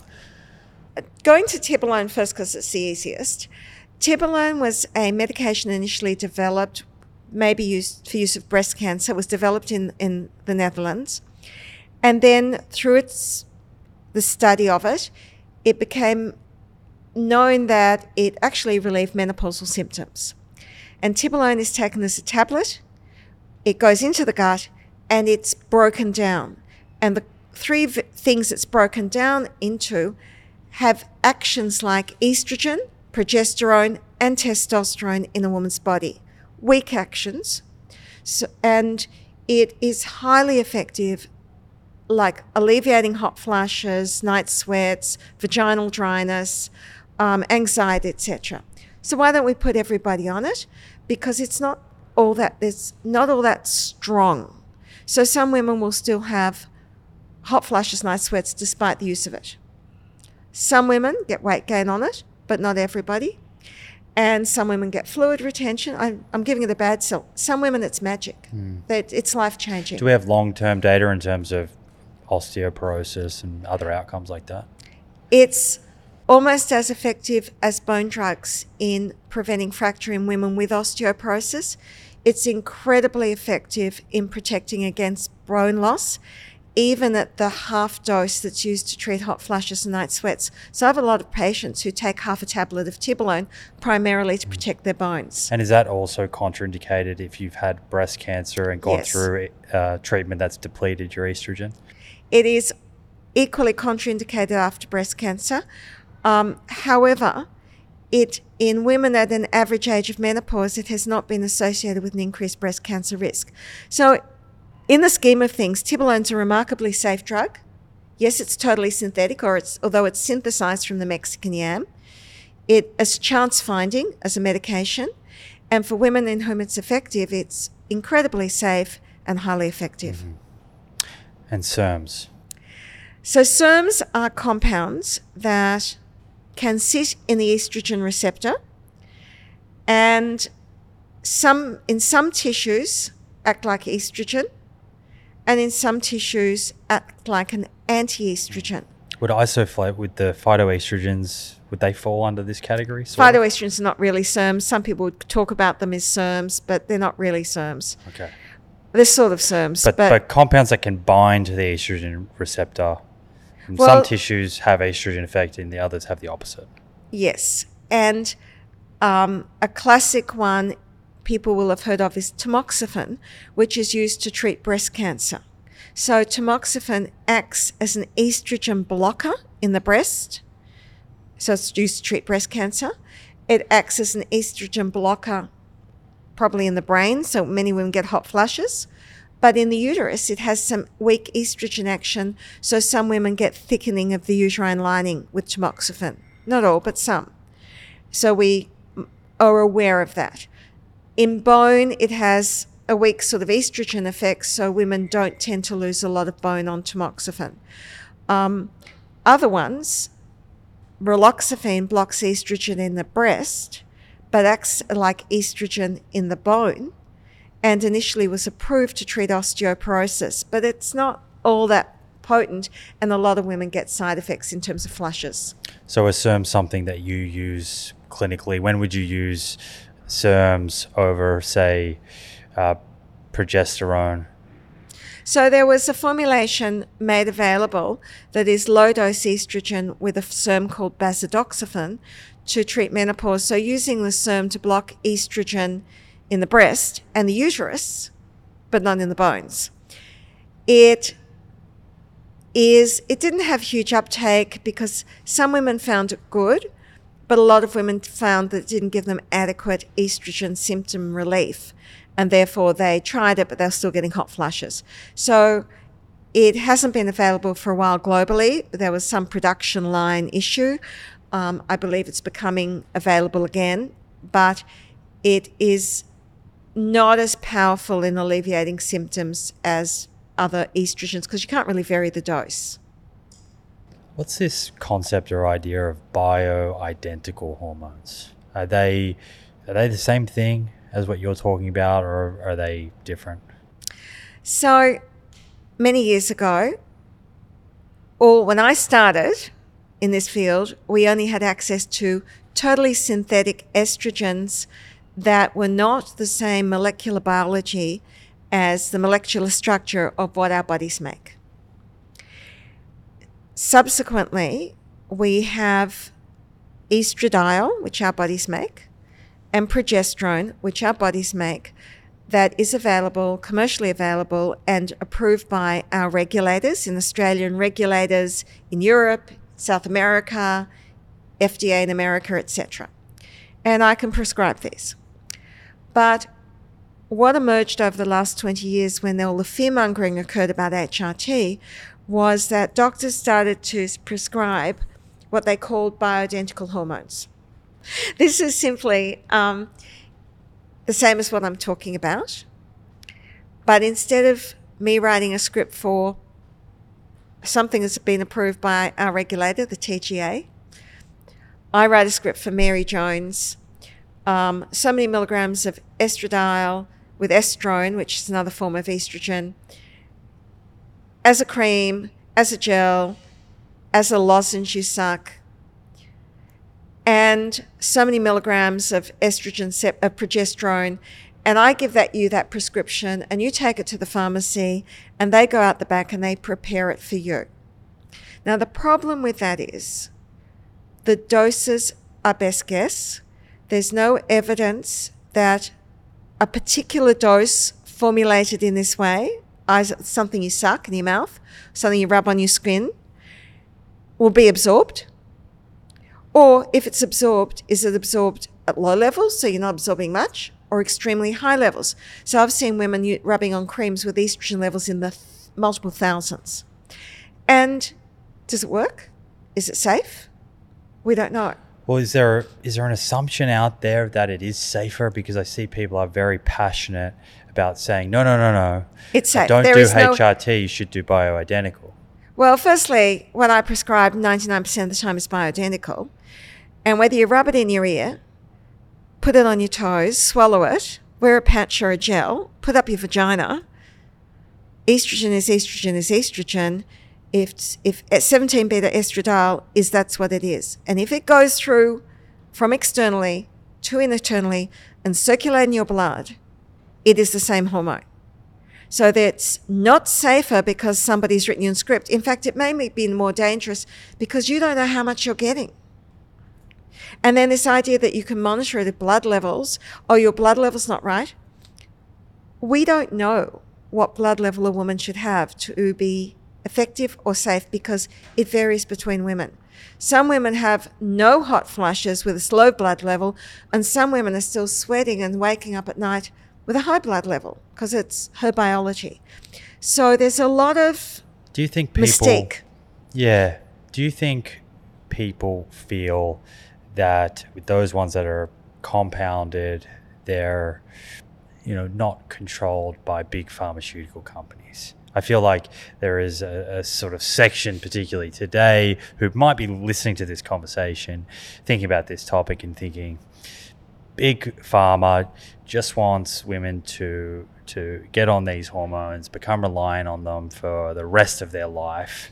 There's a lot of money up for grabs here. Is that something, I'm sure you've come across that. I'm sure people ask if you're paid by big pharmaceutical companies. Like, what are your general thoughts about that?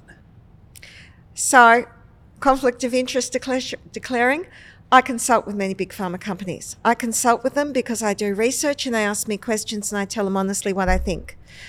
I don't advertise their drugs, but I do speak to them. And I get paid for talking to them. So that's my declared conflict of interest. Pharmaceutical companies invest multiple millions to develop drugs that they have to prove are effective. So if you get 100 people and they all take that medication, that they pretty well get the same blood level and that they're effective, they do what they said they're meant to do. So the majority of women, they get symptom relief. And they have to do safety data. They have to prove that it protects the lining of the uterus. So if you have a combined estrogen progestin patch, for example, or an estrogen progestin tablet, they've done studies to show if you take that combination out of 1,000 women, compared to placebo, there's no increased risk of uterine cancer. It's protecting the lining of your uterus. Are they bad? Are they making money? They're not bad. Their job is to make money because they have shareholders, like insurance companies. If they don't have shareholders, they don't make money, they won't sell you insurance. Why would you? And they invest in R&D. And for every drug that they develop, I've seen a hell of a lot of go down. That they get to a phase 1, 2, 3 clinical trial, they have to wipe it because they've found a side effect.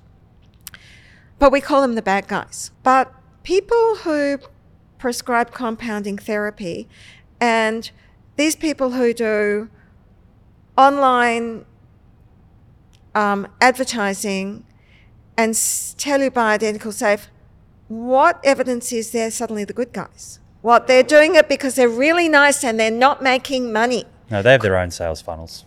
They are making money and they're not better than anyone else. We all go to work to earn money. I earn money as a doctor.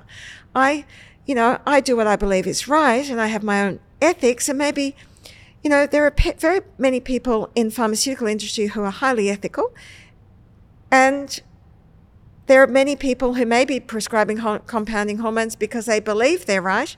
Do they know the data? Probably not, but there are many people that are making money too. So compounding therapy, is that the better? I've been saying bioidentical. It's compounded. But compounding therapy is kind of what we're talking about. That doesn't make them better people. They're providing a product that people want to buy. They're not bad people necessarily, but sometimes it does play on the mythology of this is safer, this is better for you. But has that been tested? No. Are there trials that have tested compounding therapies? No, Formulas? there are no studies that even show what dose you should be giving. There's no studies. There are one or two very poor quality publications that have reported on, say, compounded hormones and what blood levels they saw with their particular compound hormone. I can report one or two studies. So the trust in compounding therapy then appears to me to be off the back of distrust of Yes. these big pharmaceutical companies, not so much that there is better data on There's no on evidence safety. it's more effective, safer, or even that what dose you are applying is a safe dose. And this becomes very important for a woman with a uterus who's taking estrogen and using progesterone as a cream or a troche or a gel. What is the evidence that's protecting the lining of her uterus relative to the amount of estrogen that's being taken? There is no data. Buyer beware. And I believe that there should be legislation that anything compounded, people, not just HRT, people should be told, buyer beware. You do need to understand that this is not a TGA-approved therapy. You are getting it as an individually compounded therapy. There is no evidence of the effectiveness of safety, and there should be a patient safety leaflet in there. Every TGA product has to have a patient safety leaflet. These you just get handed to you. So if you have irregular bleeding or if you get sore breasts or whatever, or migraine, there's no safety leaflet of what you should do. I suspect some of this, I'm going to project onto a sort of theoretical individual here, but I suspect some people who are opting for compounding therapy have heard about the breast cancer risk, for example. You mentioned that earlier, there's some stigma associated with taking these, the hormone replacement interventions that are available, and may just be thinking that they're doing the best thing, that, well, this is an option, that there isn't studies showing there's a risk of breast cancer. Yeah, just because there isn't a study doesn't mean there's no risk. And there is a big movement presently, including me prescribing, that the observational evidence, so looking at a whole lot of people and what they've done in very large databases, particularly from the UK General Practice database, that women who take estrogen with progesterone or estrogen with a similar compound digesterone, that this does not give the same breast cancer risk that has been reported for other estrogen progestin combinations. And this has been seen in several large observational studies. That is very exciting, reassuring, positive, but that has never been shown in a randomized controlled trial. And without such a randomized controlled trial where women don't choose what they take, but they're randomly allocated to take, without that data, I can't say with my hand on my heart to a patient, this is definitely safer than any other formulation. So we are telling patients this, but I think we have to be very careful and be truthful with patients. Say, we believe this to be safer. Can I guarantee this is safer? No, I can't. Do you think the avoidance of HRT, that there must be avoidance? I'm sure people have looked at this across populations over the last couple of decades, following WHI. Do you think avoidance of HRT has sort of demonstrably, majorly affected women's health in Australia? I think avoidance of HRT over the last 20 years has definitely affected women's health. We are seeing earlier osteoporosis. We're seeing women who have gone through the menopause and it's been hell. They've been to hell and back. I have finally seen women who've come to me and said, I just have been battling for several years. I can't do it anymore. And either they've seen several doctors who have refused to prescribe, or they've been scared to take it. So there's the personal toll on their experience of life. and those around them, immediate friends, family, possibly work. There has been the impact on their long-term health. So, and particularly bone loss. And I've seen women in their late 50s, early 60s having vertebral fractures. I've seen women with early menopause terrified to take HRT, even told by doctors not to take HRT, so they get into their 50s with osteoporosis like you can't believe, and even fractures. And then it's almost criminal. And the long-term effects in terms of health, we can't be certain yet, but also effects on vaginal dryness, sexual function, and relationships. Mm-hmm. So it's been horrible. Mm. For a woman who has a history of breast cancer and is contraindicated, what are her options? I read something about Q122. So right now, for a woman who has had breast cancer, in whom we would prefer not to prescribe HRT unless our backs were against the wall and she was very badly off, we sometimes use some of the antidepressants at low dose, do actually reduce hot flushes and night sweats, and will reduce anxiety. There's a particular compound called gabapentin that can give some people relief, but some people it makes sleepy. And in some women, there's no benefit, they don't work. Quite often we're using a medication that's used to treat irritable bladder called oxybutynin that seems to hold promise and benefit some women. In fact, we had a patient today in our clinic who's done really well. Her hot flushes have diminished markedly and she can now sleep because of oxybutynin. It's off-label, but it works. And there's no major safety concern. We have published a paper of a compound Q122 that we found that women after breast cancer taking breast cancer therapy, aromatase inhibitors, and tamoxifen significantly reduced hot flushes and night sweats, and the company is progressing with developing that. Does that have to be taken within a particular time of undergoing the cancer treatment? No, but it's in development. Right. And the compounds, NK3B inhibitors, is a whole class of compounds. Fesoliniant is one particular that is likely to be approved in the US in the next few months for hot flushes and night sweats as an alternative to estrogen. Now, these don't get rid of mood changes, anxiety, weight gain. They don't protect against bone loss. These are all specific to hot flushes and night sweats. Mm-hmm.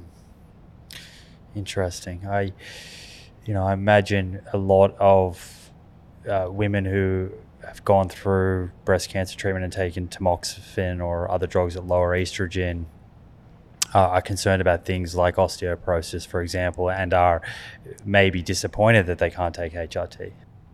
Oh, absolutely. And I'll just say that the new one that's about to be approved in the US, I suspect it will be approved, fesoliniant, has not been studied in women after breast cancer. So the one unique difference between the Q122 is that, as you remember, I said tamoxifen blocks estrogen action. Q122 still worked in that setting. We don't know that fesoliniant will work in the setting of women taking something that blocks estrogen action. It may well do, but that study's yet to be done. It's great that there's interest in research happening in this area. I think from speaking to people, there have been some frustrations about perhaps lack of funding for something that affects so many women. Is that something that you felt? Are we seeing now more funding and more research? There is more funding. I mean, we've been very fortunate to be funded by the NHMRC, the Heart Foundation, to do studies of testosterone and heart disease in women, studies which we're recruiting to. Bit of an ad there. And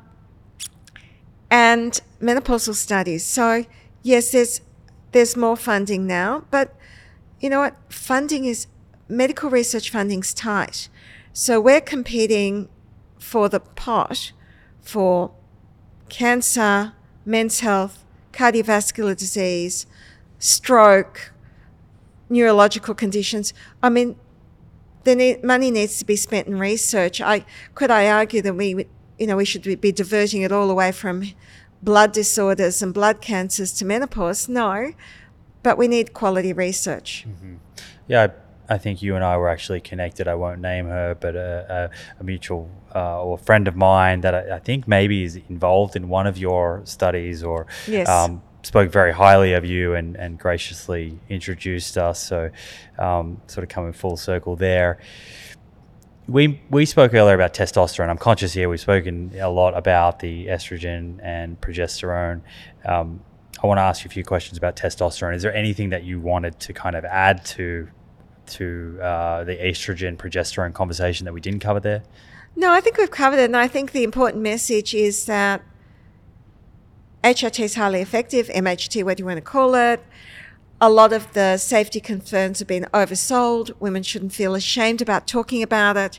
Women shouldn't feel ashamed about talking about their menopause. And everyone talks about everything else about their health. Talk about your menopause. And you'd probably be surprised everyone's doesn't mind you talking about it. And go and talk to your doctor, and there are lots of alternatives. Mm-hmm.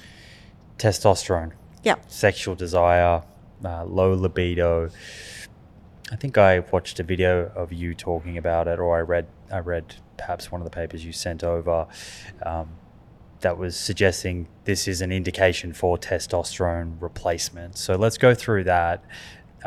When is testosterone indicated for a woman who has reached menopause, is postmenopause? How would a woman know if they are that candidate, and sort of commencing treatment, how long would it take to experience some changes? Okay, so every woman makes testosterone. The ovaries make testosterone. Estrogen's made from testosterone, so it's a female hormone. We have shown that testosterone levels in women decline about 25% during the reproductive years. So between the ages of 18 and 40, testosterone levels fall about 25%. And do not change with natural menopause. Really important. Testosterone drops quite a lot, then it just goes on a drip-feeding slow decline after the age of about 45 and doesn't change at natural menopause. So if a woman has low libido at menopause, it's probably been there before. Then it progressively just inches down until the early 60s. And very strangely, it starts to increase. And libido increases? We don't know. Not many people have done studies. It's an interesting study. Well, we've done studies, but libido is more complicated than that. Well, is testosterone, you mentioned there, so is testosterone, it's not the only hormone involved in libido, but is it the main one? Yeah. So it goes down, doesn't change at menopause, gets low in the 60s, and then starts to creep up again. That's how it works in the body. When we've looked at young women, we have done really big studies of young women and sexual function. We've looked at desire, arousal, orgasm, pleasure, sexual identity, responsiveness, etc. But in these studies, we don't just measure hormones, we measure their partner status, their mood and well-being, whether they're employed or not, whether they've got children, whether they're pregnant, whether they're breastfeeding, everything. So you can't just look at testosterone in isolation.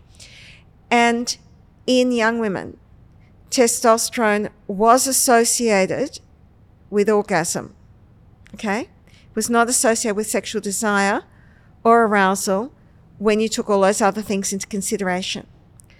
But the majority, it explained less than 1% of the difference between women. So in young women, even though they've got more testosterone, most of what's determining their sexual function is whether they're partnered, whether they're depressed, whether they're pregnant, whether they're happy with their job, what their sexual self-image is. It's got nothing to do with their testosterone. And so testosterone is oversold as important. It's important, has a role, but not major. Similarly, in postmenopausal women, it has a role, but if you try, when we've done studies, is testosterone directly proportional to sexual function? No, it's not. It has never been shown to be in older women. So all these other factors matter. So does your blood level of testosterone say anything about your sexual function? No. Don't measure it, not worthwhile. Then the second thing is, if you give testosterone to a woman who presents with low sexual desire, does it make a difference? The jury's out in the studies of younger women. We've done 2 studies of women aged 35 to 45 with low libido who are not depressed, and we did show small benefit. But the studies are small, and the general view is those studies are insufficient to recommend it. Of studies of women who are postmenopausal, there is consistent evidence, overriding consistent, irrefutable evidence that for women who are postmenopausal with low libido that is causing them concern, whose other factors have been generally addressed, whose low libido is not because they're in a horrible relationship, that testosterone overall tends to improve sexual well-being. Not necessarily back to what you would like it to be, but significantly improves sexual desire, arousal, orgasm, satisfaction, and pleasure. And what's the format? How's that delivered and sort of typical dose? So it's given transdermally because when testosterone is taken orally, it can affect liver metabolism and cholesterol levels and cause weight gain. So even when we replace testosterone in men, we don't give it as a tablet. We give it as a patch or a gel, occasionally as an implant. You have to be careful because the dose can get too high. So through the skin, in Australia, I can't say this without seemingly advertising a product, but we are fortunate we have a TGA regulated product for women in Australia, the only country in the world to have a product for women for testosterone replacement. So in other countries, they would not be prescribed, or they'd be given a male testosterone, male version? So this is where it gets messy, because in other countries without an approved version, some doctors are accessing the Australian formulation legally for their patients. How do they do that? They ship it from here? They ship it from Australia, but some countries allow that, other countries don't. For those that either don't know about that option or that it's not legal in the country to import a product, they are using either compounded testosterone or little doses of male formulations, usually a tenth the dose of a male formulation. And the International Expert Committee agreed that it was safer to use an approved male formulation where you knew that if it says it contains X milligrams, it contains X milligrams, and the study has shown that that penetrates the skin, and dose rather it down. than a compounded amount where you don't know, the dose is the best guess, does it even get through the skin, how much gets through the skin, it does too much get through the skin. That's interesting, because I always assumed, and again, here I am being very naive, that if you walk into a pharmacy and get something compounded, well, what's inside is what it says on the label. Well,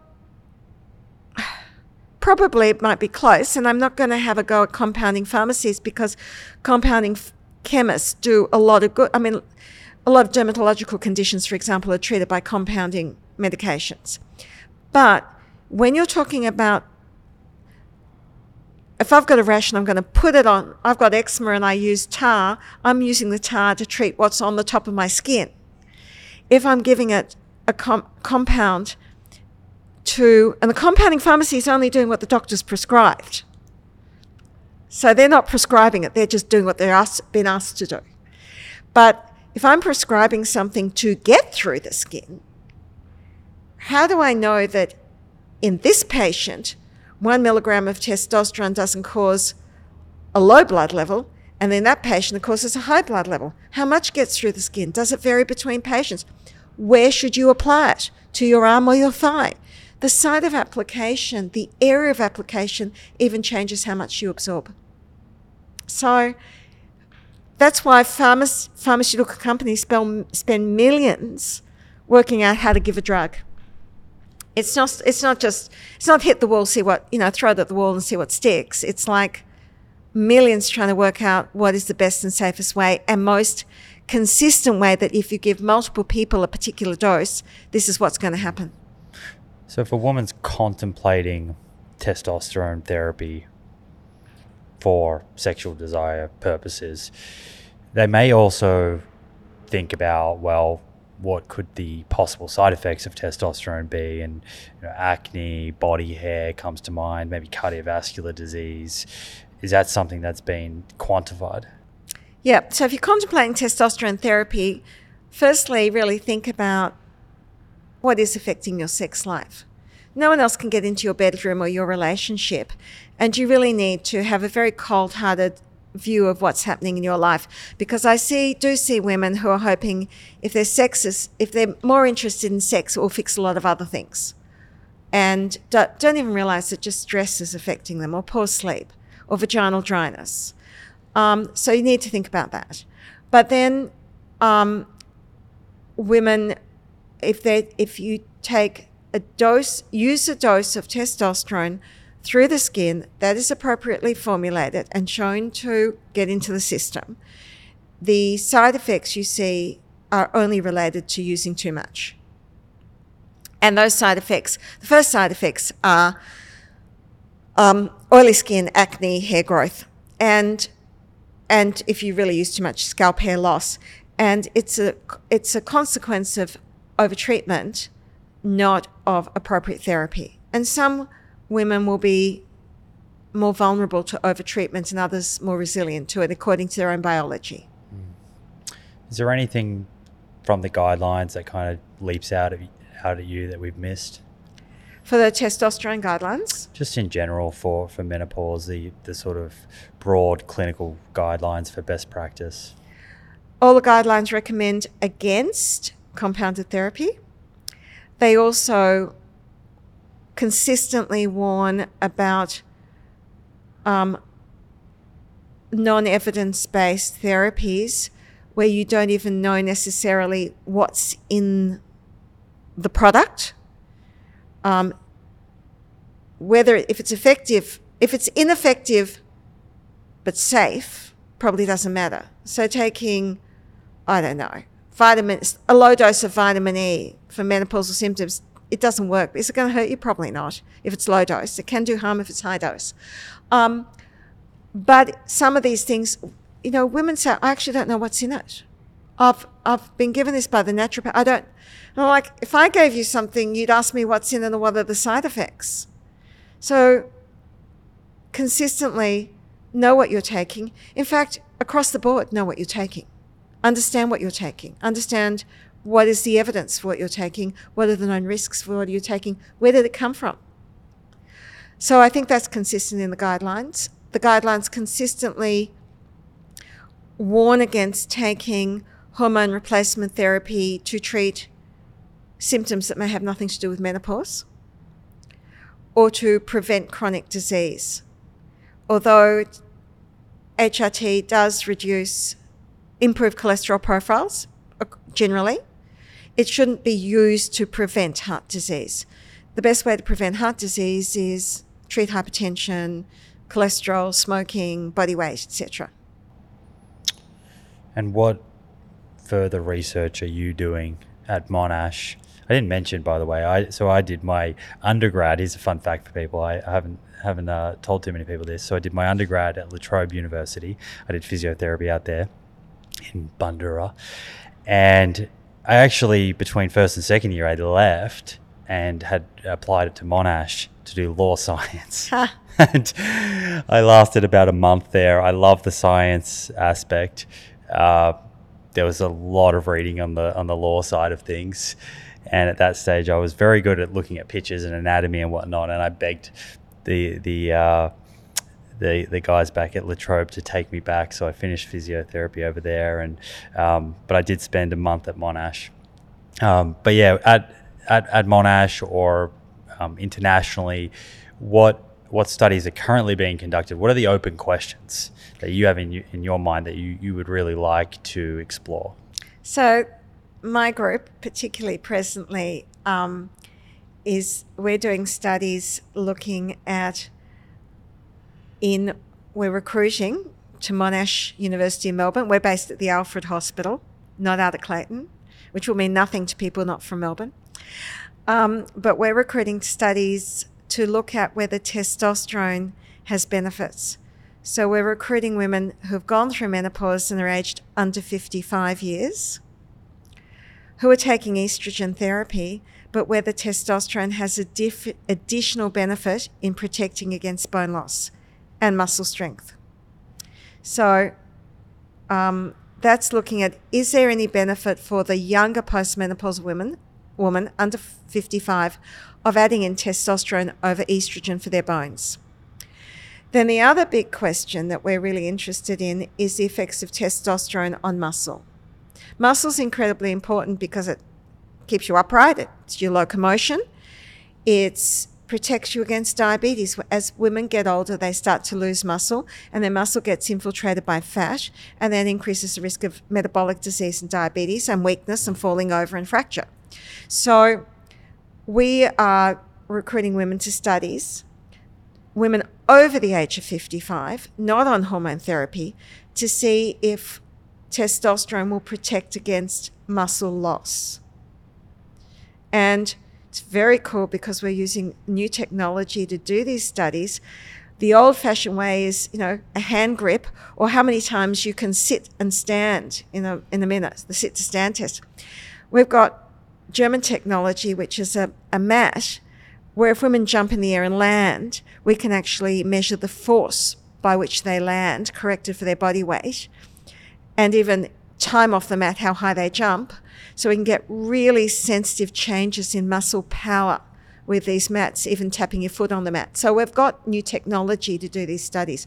But presently, the jury is out whether testosterone benefits against muscle loss.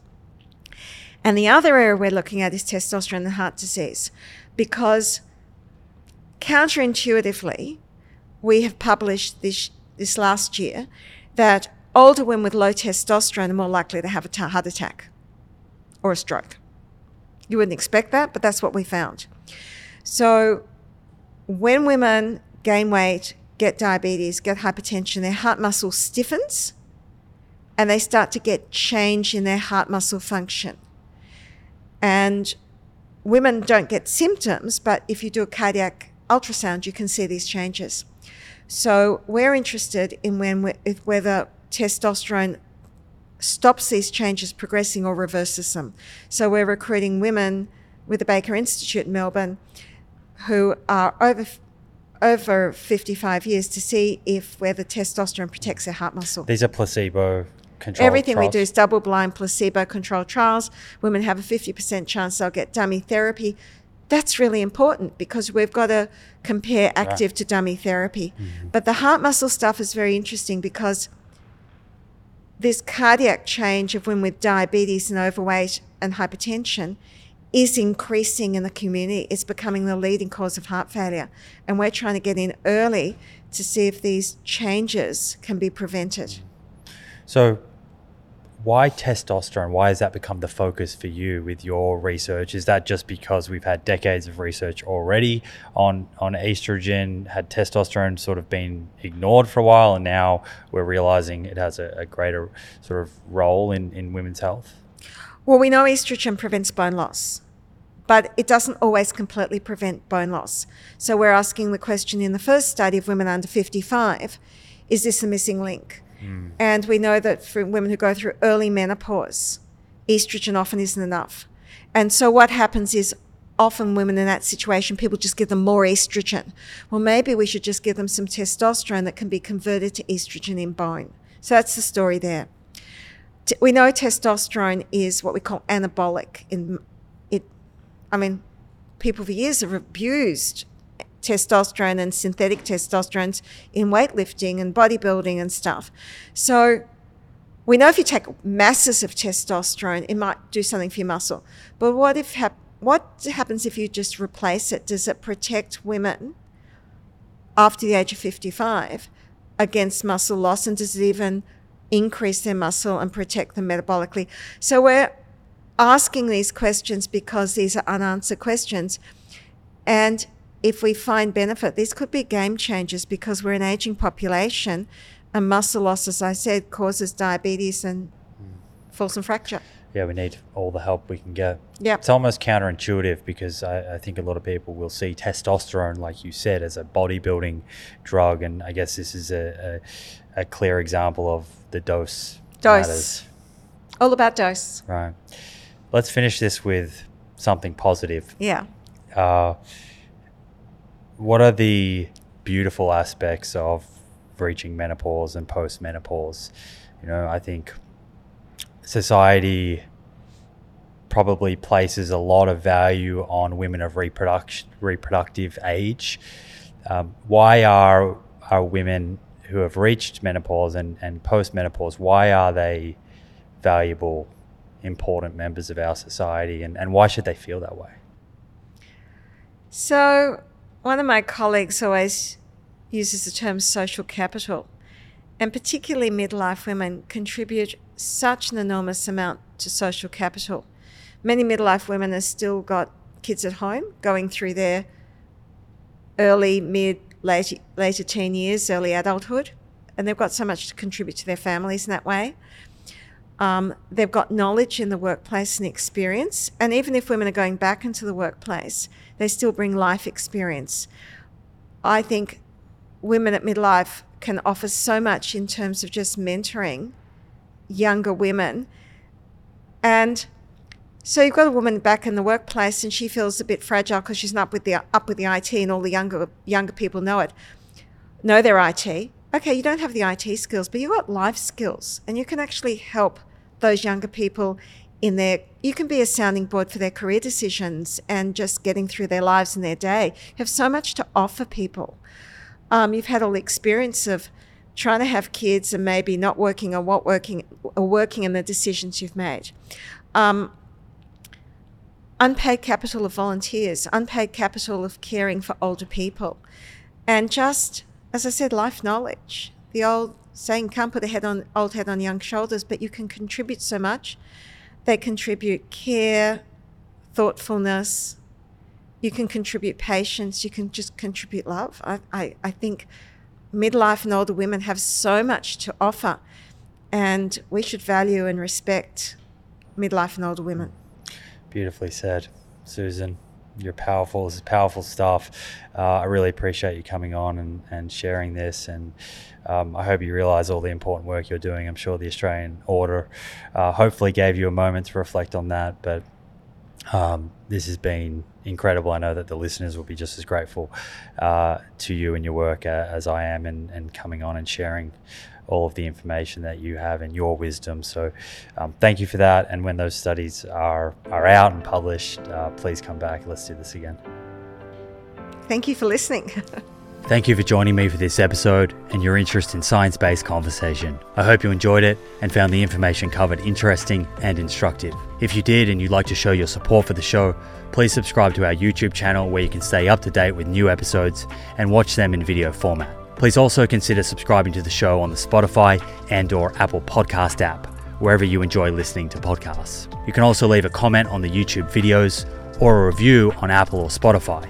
Again, a great way to support the show and make our content more discoverable for others to enjoy and learn from. If you have any comments about the episodes, suggestions for future episodes, including guests you'd like to see on the show, please leave those in the comments section on YouTube. I myself and my team will take notes of these comments when planning for future episodes. Finally, the best way to support the show and receive discounts on products we love is by checking out our sponsors at theproof.com/friends. That's theproof.com/friends. Enjoy your week, stay well, and I look forward to catching you in the next episode.